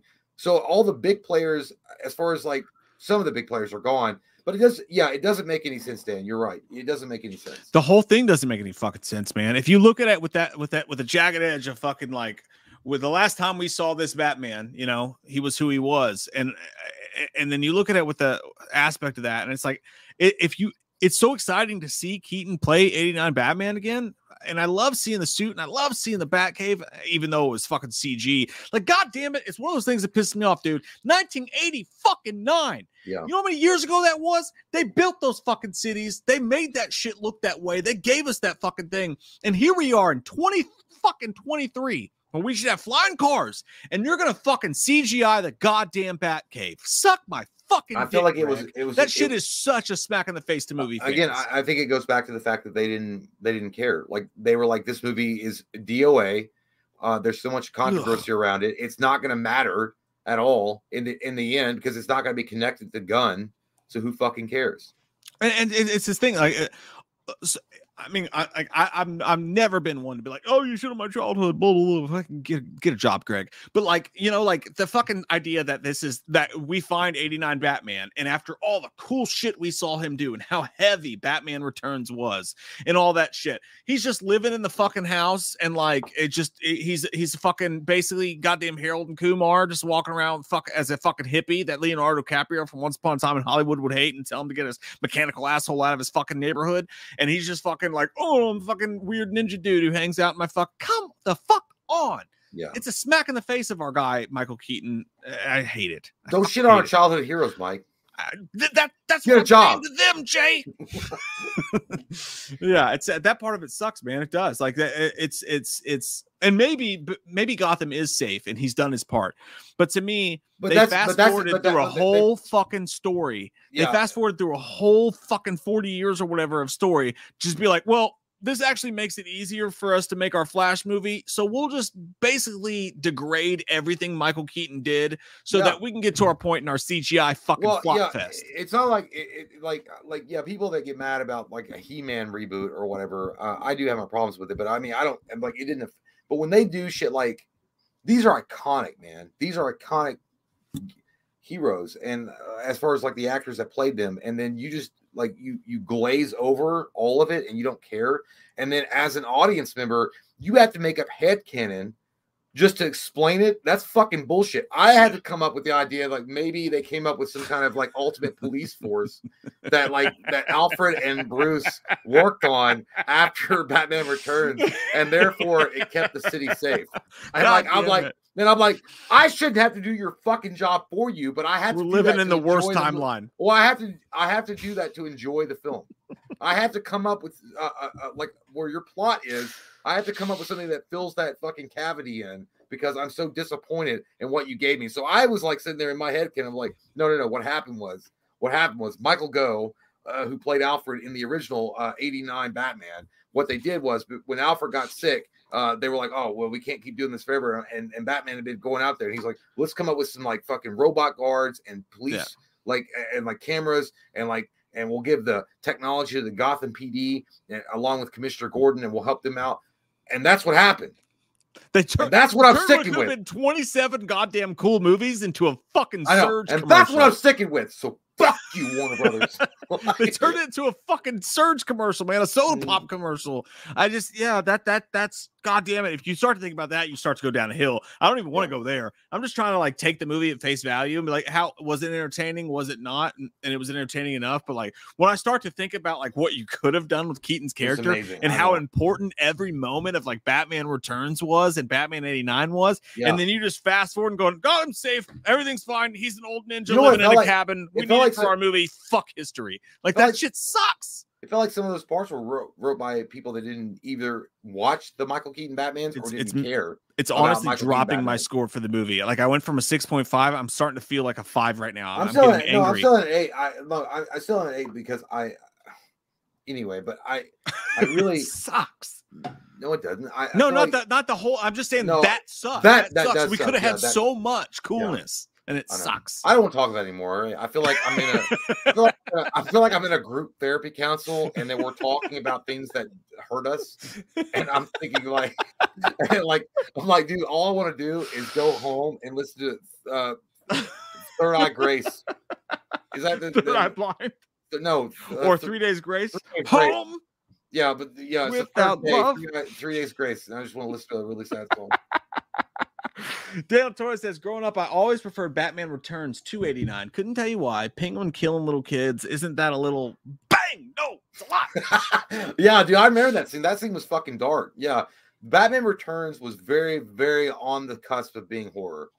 And like they turned it just enough to make it not rated R, but that's ultimately what led us to Joel Schumacher's Batman Forever, because the audience score that came out after Batman Returns, they're like, our kids were terrified. So unfortunately, no, that movie is fucking weird and it is strange. I really would have loved to have seen a Tim Burton third movie though. If everyone hadn't been so fucking sensitive with their tampons, I would have loved to have seen what his final third film would have been with Michael Keaton, because he didn't want a Robin, which, by the way, I agree with that. Batman doesn't need a Robin. I mean, of course, he's important to the overall arcing story of Batman, and it does make sense in certain situations. But in Tim Burton's universe, Batman don't need a Robin, period. So I would have loved to have seen the third film play out. Unfortunately, that didn't happen. Batman Returns, with the whole thing being dark, and you preferring it.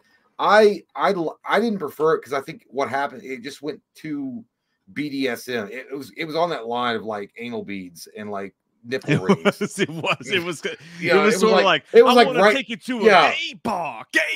No, it wasn't even a gay bar. It was like it was like taking it might as well take you to Old Navy. It was like close. It was like the gay bar before the gay bar. Old Navy. You go to Old Navy first, and then you go to the gay bar. It was super sexual though. That movie was really hypersexual. Yeah. I mean, Michelle Pfeiffer in that suit, god damn it, she licks his face. Woo-wee. Well, there was no Twitter in 92, but I do remember being a kid and remember the hoopla about parents being really mad about like, they were pissed. God damn, they took this movie and they made it sexual as hell. You know that's and what she's it is, like because being all sexy, fucking, licking Batman's nostrils. Every stepfather or father that went named Stan was like, God damn it. I didn't want to. I'm here with my kid and my dick is hard. I'm here with my kid and my dick is hard watching this film. And then he like walks out and he's like, honey, watch the kid. I gotta go to the bathroom, and his dick's like sticking halfway up, not halfway up, but it's like pressed, and like you can see the outline on his jeans, his dad jeans in the 90s, and he's walking to the bathroom. Because listen, Michelle Pfeiffer was extremely, by the way, I don't think there's anything wrong with the way that they presented the film, except that it was too weird.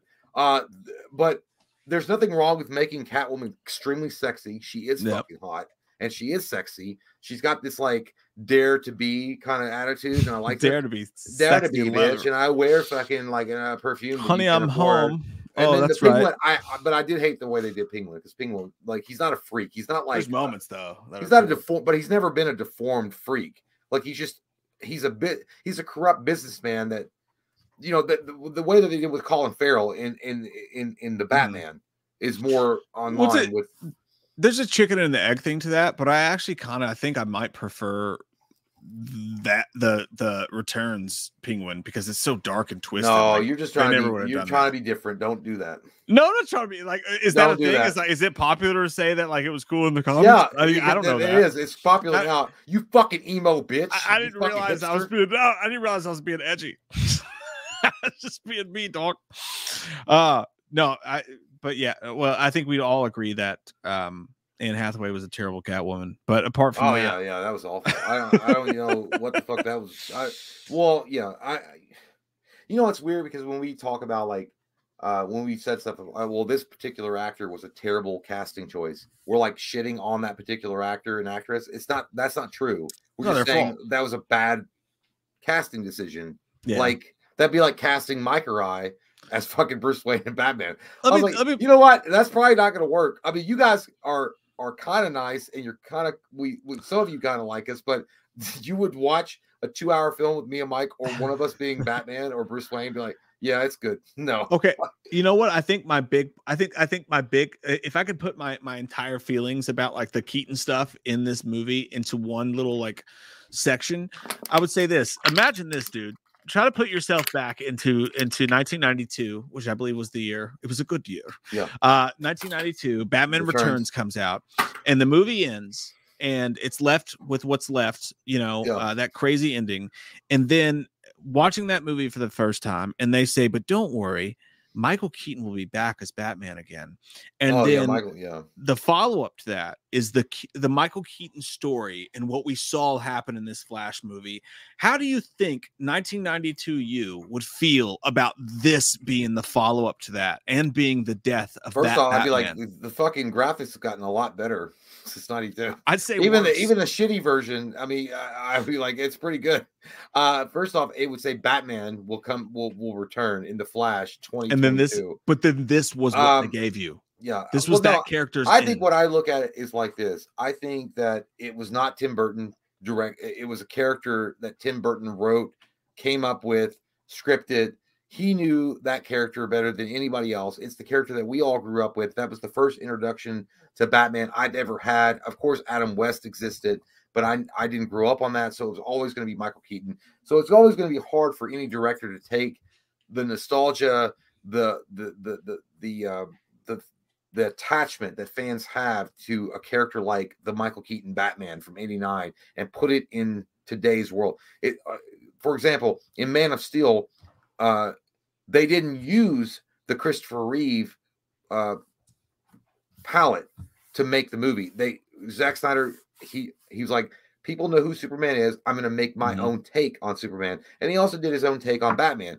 In this particular instance, they had to take something that is beloved, that is iconic, and that is like legendary as the '89 Batman, the Michael Keaton Batman, and bring it to 2023. I mean, dude, sometimes dead is better. Like the Pet Cemetery. But I did enjoy. Here's why. I did enjoy seeing him again as Bruce Wayne.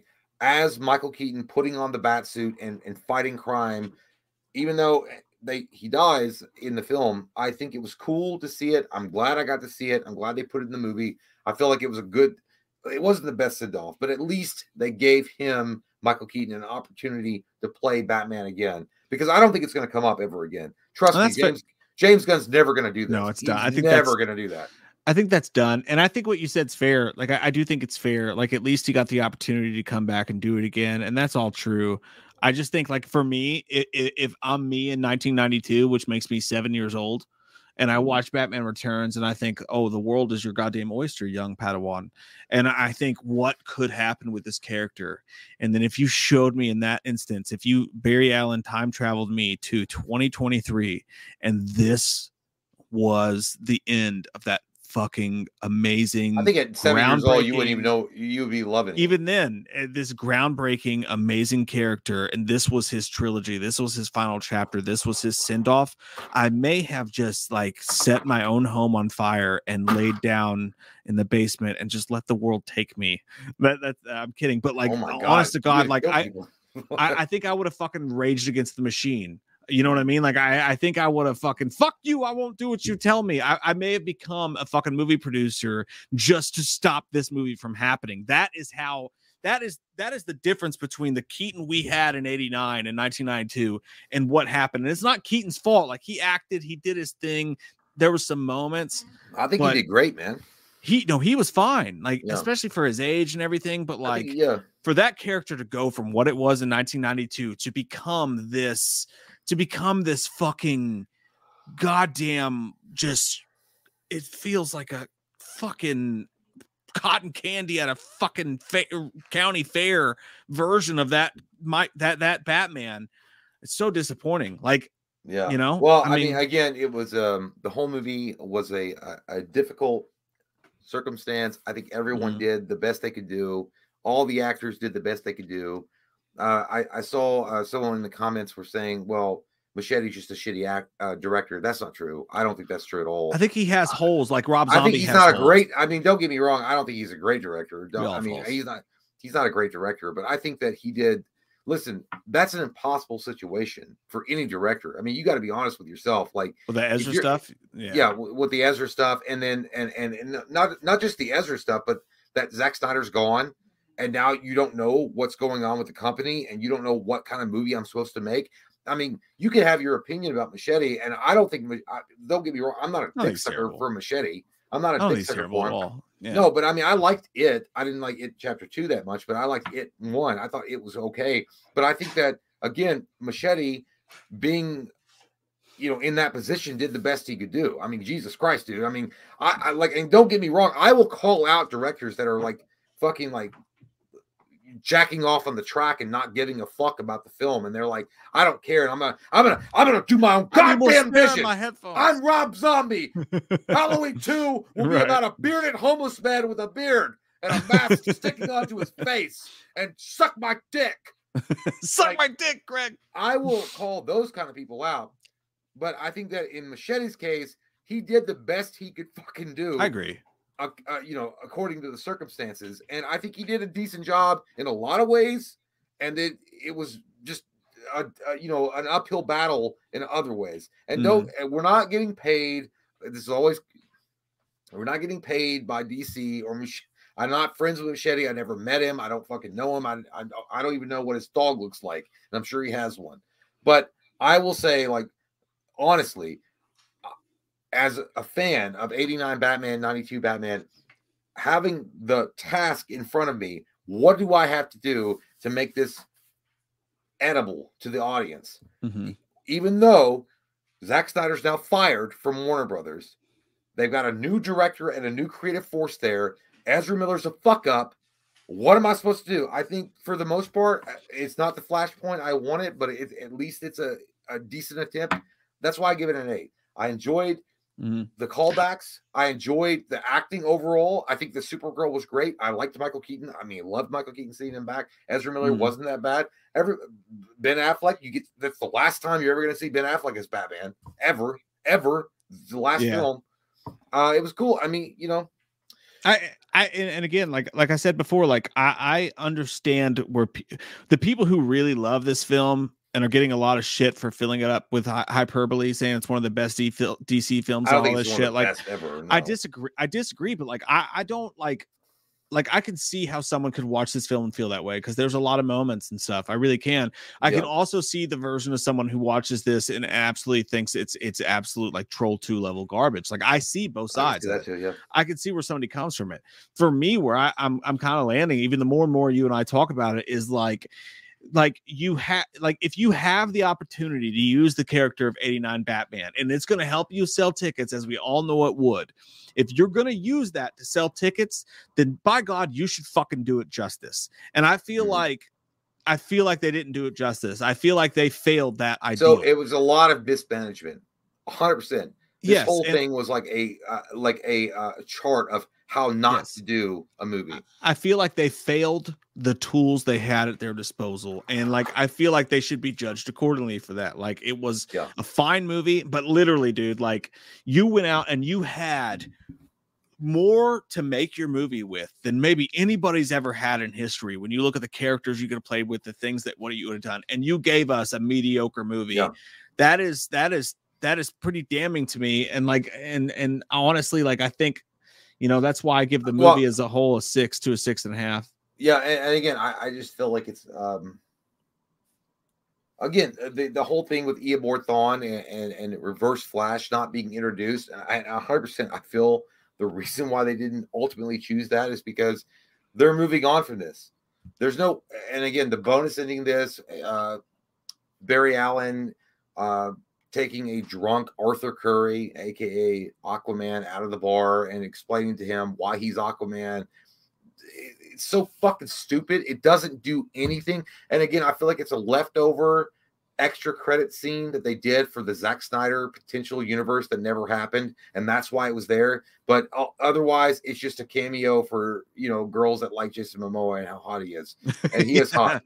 But abs. But by the way, I will say at the end of the day, I give it an 8. Mike gives it a 6 to a 6.5.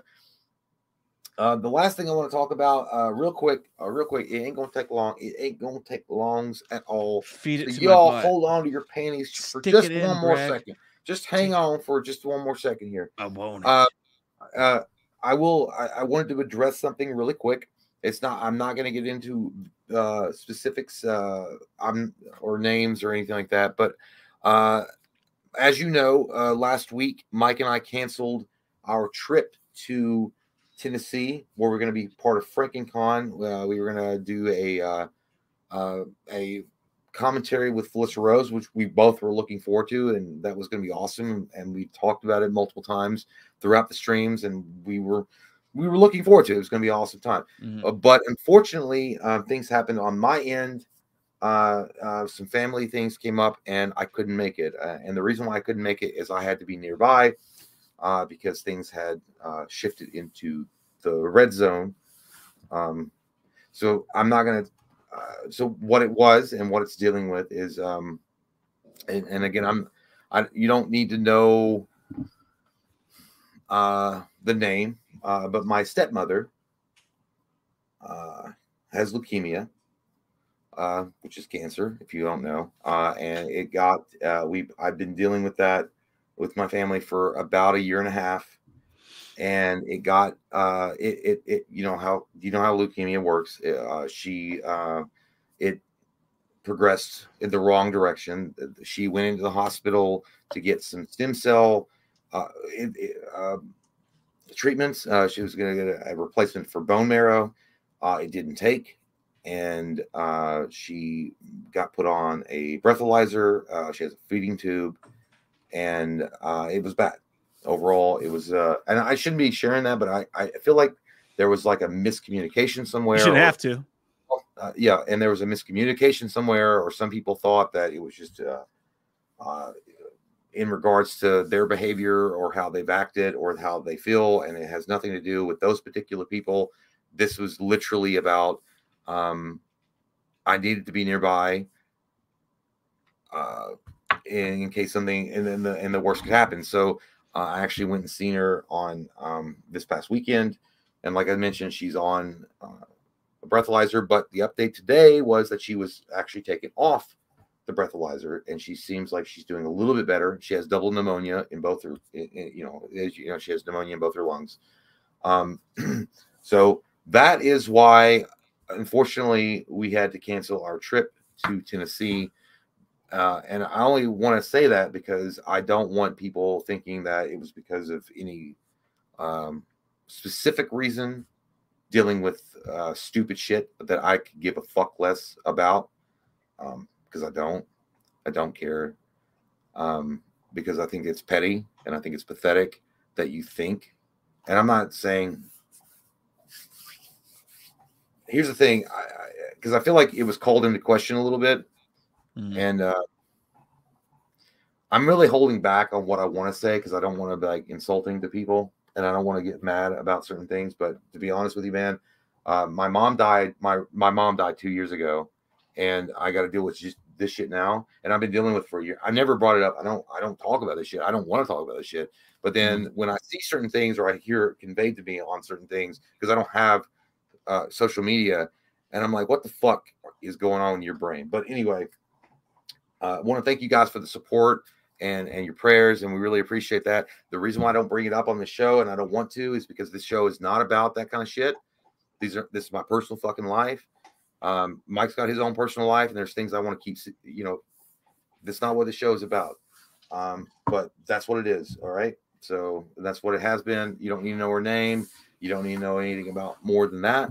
But the week before preceding this, it looked bad. And I was like, as a responsible human being, I don't want to go 3 hours away and not be available if, God forbid, she passed and I got to be there for my biological father, which I don't want to get into my whole family history, my dad, and him losing his wife. But that's what's going on. So if any of you thought that shit was fake, you're fucking retarded. I'm sorry for using that word. I shouldn't use that word, but that pisses me off. It fucking pissed me off when I heard about it. And that's it. All right. So I appreciate you guys that stuck it out, though, for real. But thank you. And yeah, shouldn't have to say that. Mm-hmm. We've been doing this channel for over 10 years, and we've never, ever been unkind or done anything to the people that we consider our friends that would be wrong in my eyes. At least not that someone can show me that we did wrong. Mm-hmm. And us having to cancel one event very fucking clearly, you think after 10 years of doing what we do that you could say, hey, I can't be there. I hope you understand why. Mm-hmm. You think that people would understand, and you think you wouldn't have to go further than that, and you wouldn't have to say what you just said. Yeah. Unfortunately, the world is the world, and that sucks. Well, no, Mike was a good friend. He stayed behind. I mean, and by the way, the whole idea on Tennessee was the fact that it was a package deal, right? Mm-hmm. I mean, they didn't get one part of the band. They wanted the whole set, right? Yeah. And then so you're not going to get the whole set. Why would the other guy go? I mean, it's no different. I mean, but he also was being a good friend. I mean, dude, I'm going to tell you what. Dude, I guarantee you would say that shit to my fucking face.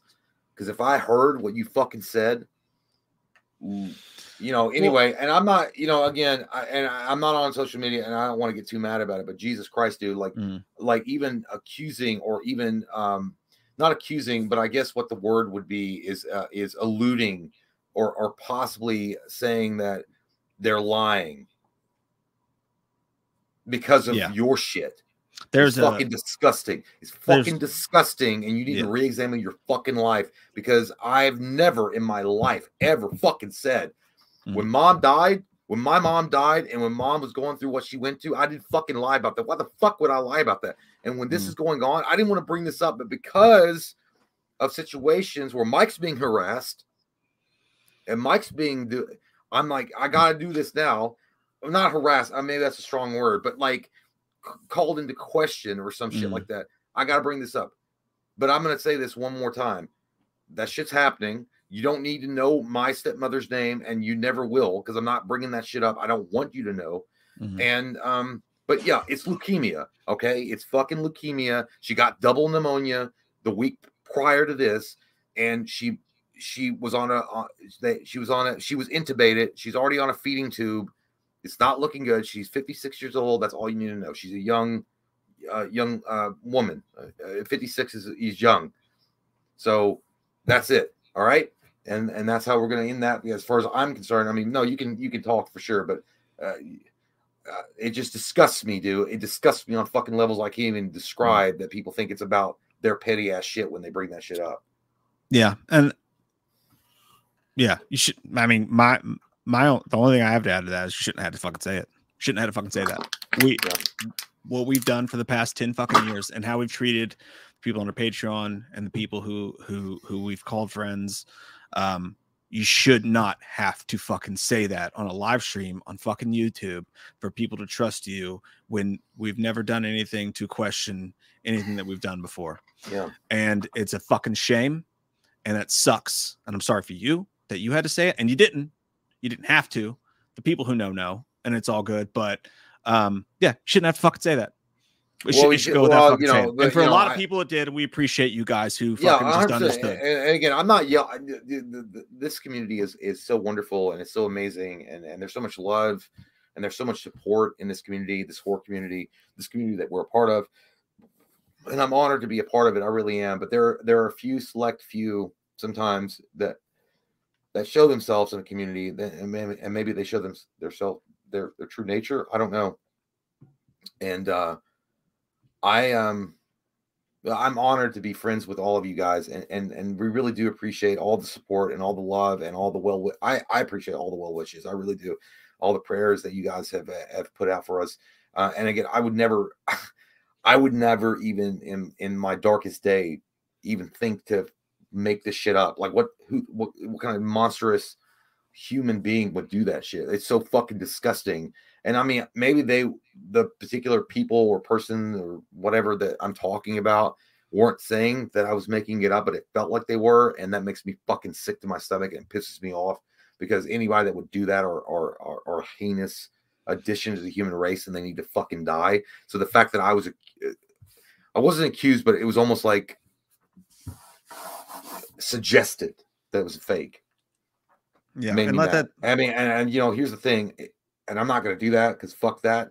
But I was like, I could just take a picture of my stepmother in the fucking hospital bed with the breathing tube and the feeding tube, and my dad being sad, talking about how he don't know how he's going to live his life without his wife. I could do all that shit and put that on fucking, you know, bitch ass Facebook if that'll make you feel better. But for you, fuck you.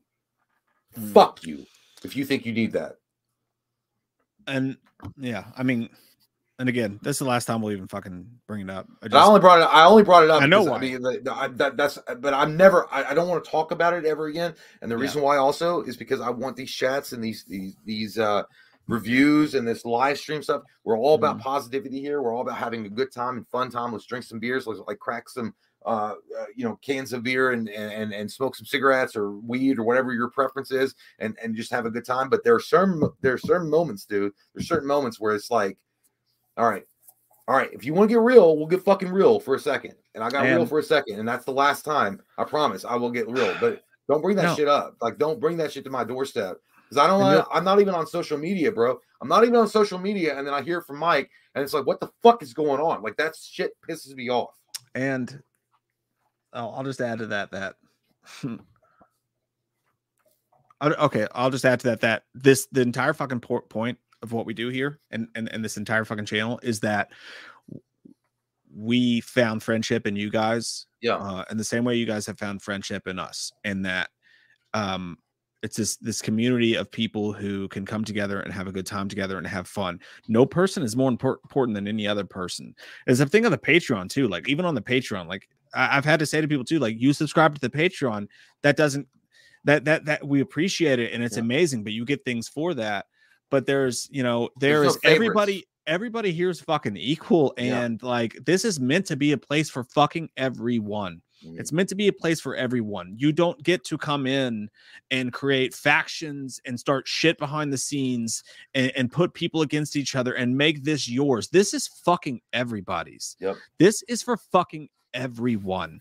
And on the last thing I'll say about that is there's those people that where all this stuff comes from is when people say things behind the scenes and they try to get people to believe their narratives. Like all that shit always comes back to us because people know that we're honest and that we know that we tell the truth. And at the end of the day, we put our heads down on our pillow and we know we told the truth and we know that we're good to the people around us.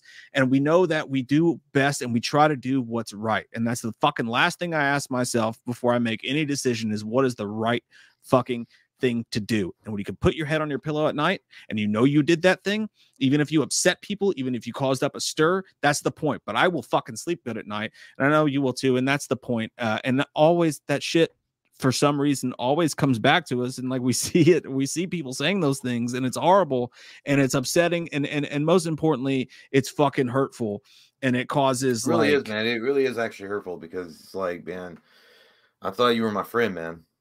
Mm-hmm. Why would you, I don't know. And maybe it wasn't meant to sound like that, but it does sound like that. Yep. It sounds like you're making this stuff up. And I'm like, man, why in the fuck would I ever do that? Like, why? I mean, my God, dude. Yeah. Yeah. Why? Why would I do that? Like, I guess I faked my mom dying too. My mom didn't die. She's still alive. I wish I did fake it. I wish I had faked all of it, but it's not fake. And people that take that kind of attitude and say stupid shit on Twitter, man, you got to live with that shit. You know what? You really got to live with that shit. I mean, you can delete your Twitter, you can delete your tweet, but you said it. You know what I mean? And the point you said your stupid shit online in front of everybody, and that, come on, man. Like, have some respect. Have some fucking respect and integrity. God damn, man. Is that hard? If someone looked in my fucking face and said, this is happening, and I still tweeted out something out, I would have more fucking respect for myself to do that shit. I would never have done it. I wouldn't do that shit. And it's not just that, it's people behind the scenes going around and trying to spread stuff that's not true. And again, you shouldn't have had to say what was actually happening. I shouldn't, but I mean, I did because you know what? I love you guys and I love this community. Love Mike. I love everything about this thing that we built. Started in 2012, man. It's 2023. We've been at this shit for 11 years. We've never lied to you. We've never fucking been dishonest with you. And anything in our real life that prevents us from doing something that we can do fully to our ability, meaning meet you guys or go out and do like a booth or whatever, if we can't do that, if there's a reason why we can't do that, it's 100%. We've always been completely transparent. So I want to be transparent with you guys. That's what happened. But I don't want when bad things happen to all of us, all right? And I'm not special, all right? I know that they've lost their moms. People in their life have gone through, their family members go through cancer. Maybe they themselves are going through cancer. So I'm not trying to be special. I don't want donations or donos about that kind of shit. I'm not doing that. The reason why I'm doing this is just, which is the point why you didn't want to fucking say it in the first place. Right. That's why I didn't want to say it. I didn't want to even have that conversation. But I just feel like it's just to kind of clear the room out a little bit, right? Mm-hmm. Just kind of clear the smoke because there's been some smoke. And but that's it, man. I love you guys, but we're always going to be here, just have fun and look, bad shit happens, man. Life happens. We're all going to have like really difficult uphill battles sometimes in our lives. And unfortunately for me, I've had some bad luck in the last couple of years. I've hit all fucking bars on the slot machine, but it'll turn around. Hopefully it turns around, but we all have those moments. So, but I just wanted to address it because I don't want any confusion out there with I don't even know what to call them, man. Fuck, dude. They're not rebels. They're disillusioned, I guess, in certain things. But we're Mike and I, man. We love you guys and thank you guys for being a part of the stream. Those that you understand, and we've never and again, we're always going to be truthful. We're always going to be truthful when we can. And the reason why I kept my shit secret and I keep my shit private, that's just how I am. I have a private life. I keep a private life. and you all can respect that. You all understand that. So, and you should have the opportunity to do so. You know, you should have the opportunity to do so, and then stuff and again, I go back to the same thing. People, when certain people say stuff like, when you're good to people and you're honest and again, you always do the right thing. People come back to you and they let you know what people are saying, and there's people who are going around and saying that like that's not true, and like that basically just to put it in a nutshell, that we didn't go to Knoxville for some bullshit dumb stuff. So dumb. I mean, yeah, it's like, oh my god, in the overall aspect of the universe, like you think like how, oh my god, dude. I know. You know what? You gotta be so egotistical. You gotta be so egotistical.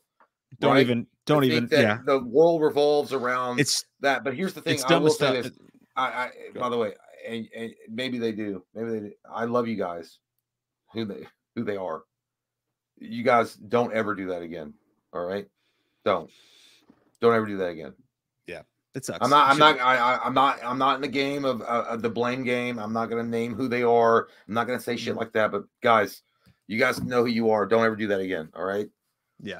Like if you need to fucking have a real goddamn conversation, email Mike and he'll tell you. If you're really desperate to fucking know why isn't Jay being 100%, there's a reason why. It's because I didn't want it to become like. And again, guys, thank you guys. But again, the next live stream we're doing, no donos on any of that shit. Okay, no donos on that. All right, I don't want donos on like because of the stuff, none of that. All right, and that's why you didn't say anything about it. Yeah, and because I have to feel like I have to explain it, right? Yeah, we're not here for that. We're like, don't do that. All right. No, the whole thing's dumb. It's just yeah. Long story, if you're because all the other shit, but I understand why you no, I understand exactly what you said. You shouldn't have had to, but just for those of you who are, if you're confused, like it's pretty simple. Like we had to cancel a fucking appearance at something, and then there's a running fucking rumor that like that was fake, and we didn't actually have to cancel it because people thought that it had something to do with just something completely outside of anything that had anything to do with us. And it's sad that after 10 years of being good to people, you have to explain yourself, and people just can't take it at face value, and that fucking sucks, and it pisses me off for you as your friend. I never say anything. It's your fucking it's your right to say something about it. I'm fucking pissed that you had to. So we'll just fucking move on because I'm just gonna say dumb shit. But I want to say, but thank you guys. I know this is like a complete reverse of what we're talking about, but thank you guys for coming out and hanging out with us, talking about The Flash. It's awesome. Really love you guys, and you know what? I know it's not we're a horror centric channel, so it's always really cool to see, almost 300 of you like showing up to talk about The Flash, and it was fun, man. And cheers to the future. We hope to do more of this kind of stuff where it's not always horror, and we can do a little bit more of a spoiler stuff on big maybe superhero movies or other movies or whatever. So it's always fun, man. It's a fucking party no matter what. Catch up on the super chats before we go. Daniel Torres said, growing up, I always preferred Batman Returns to 89. Couldn't tell you why. Penguin killing little kids. Isn't that a little bang? No, we read that one. Did I read that? No, we already read that. I felt when I was doing it that Mike's a fake Twitter user. You know what? I'm not actually a real person. I'm just an AI prescribed human being. Terrible. I knew it was bad. Mike said McDonald's should have never advertised returns. I mean, I kind of like it, though. I thought it was kind of cool, though. Yeah, I thought it was kind of cool. But I think that did twist up. But like, it was very corporate. It was very corporate. Moms got real upset about that shit. Yeah. Robin Barker said, was beyond happy to see Michael Keaton's Batman on the big screen. I hope he returns again. There's talks of him returning, so I have high hopes. Batman Returns will always be my favorite. A lot of people's are, man. I mean, I was actually always shocked with how many people love Returns. I liked 89 better. But, I mean, I guess as you get older, Returns maybe just sticks with you more. I don't know. Yeah, this whole thing just left me feeling robbed. It felt like an AI holographic would you watch an HBO Max series of Michael Keaton coming back and putting on the suit one more? Dude, imagine doing a 10 episode HBO Max series where Batman's like Gotham safe, and then all of a sudden the call gets in, Joker's back, or not Joker, but a Joker clan, and he has to put on the buddy, unzip my pants. You can have ready to put it in. I'm ready. Dan Murphy says, thinking of you and the family, Jay. My father passed in March from leukemia. Didn't make it to the bone marrow transplant. Got lung infection and then COVID and couldn't fight it yesterday. It was tough for me. I love you guys. Hey man, Dan, thank you, man. Yeah, man, you pretty much explained. That's pretty much the diagnosis where we're at right now, and that's why I couldn't go.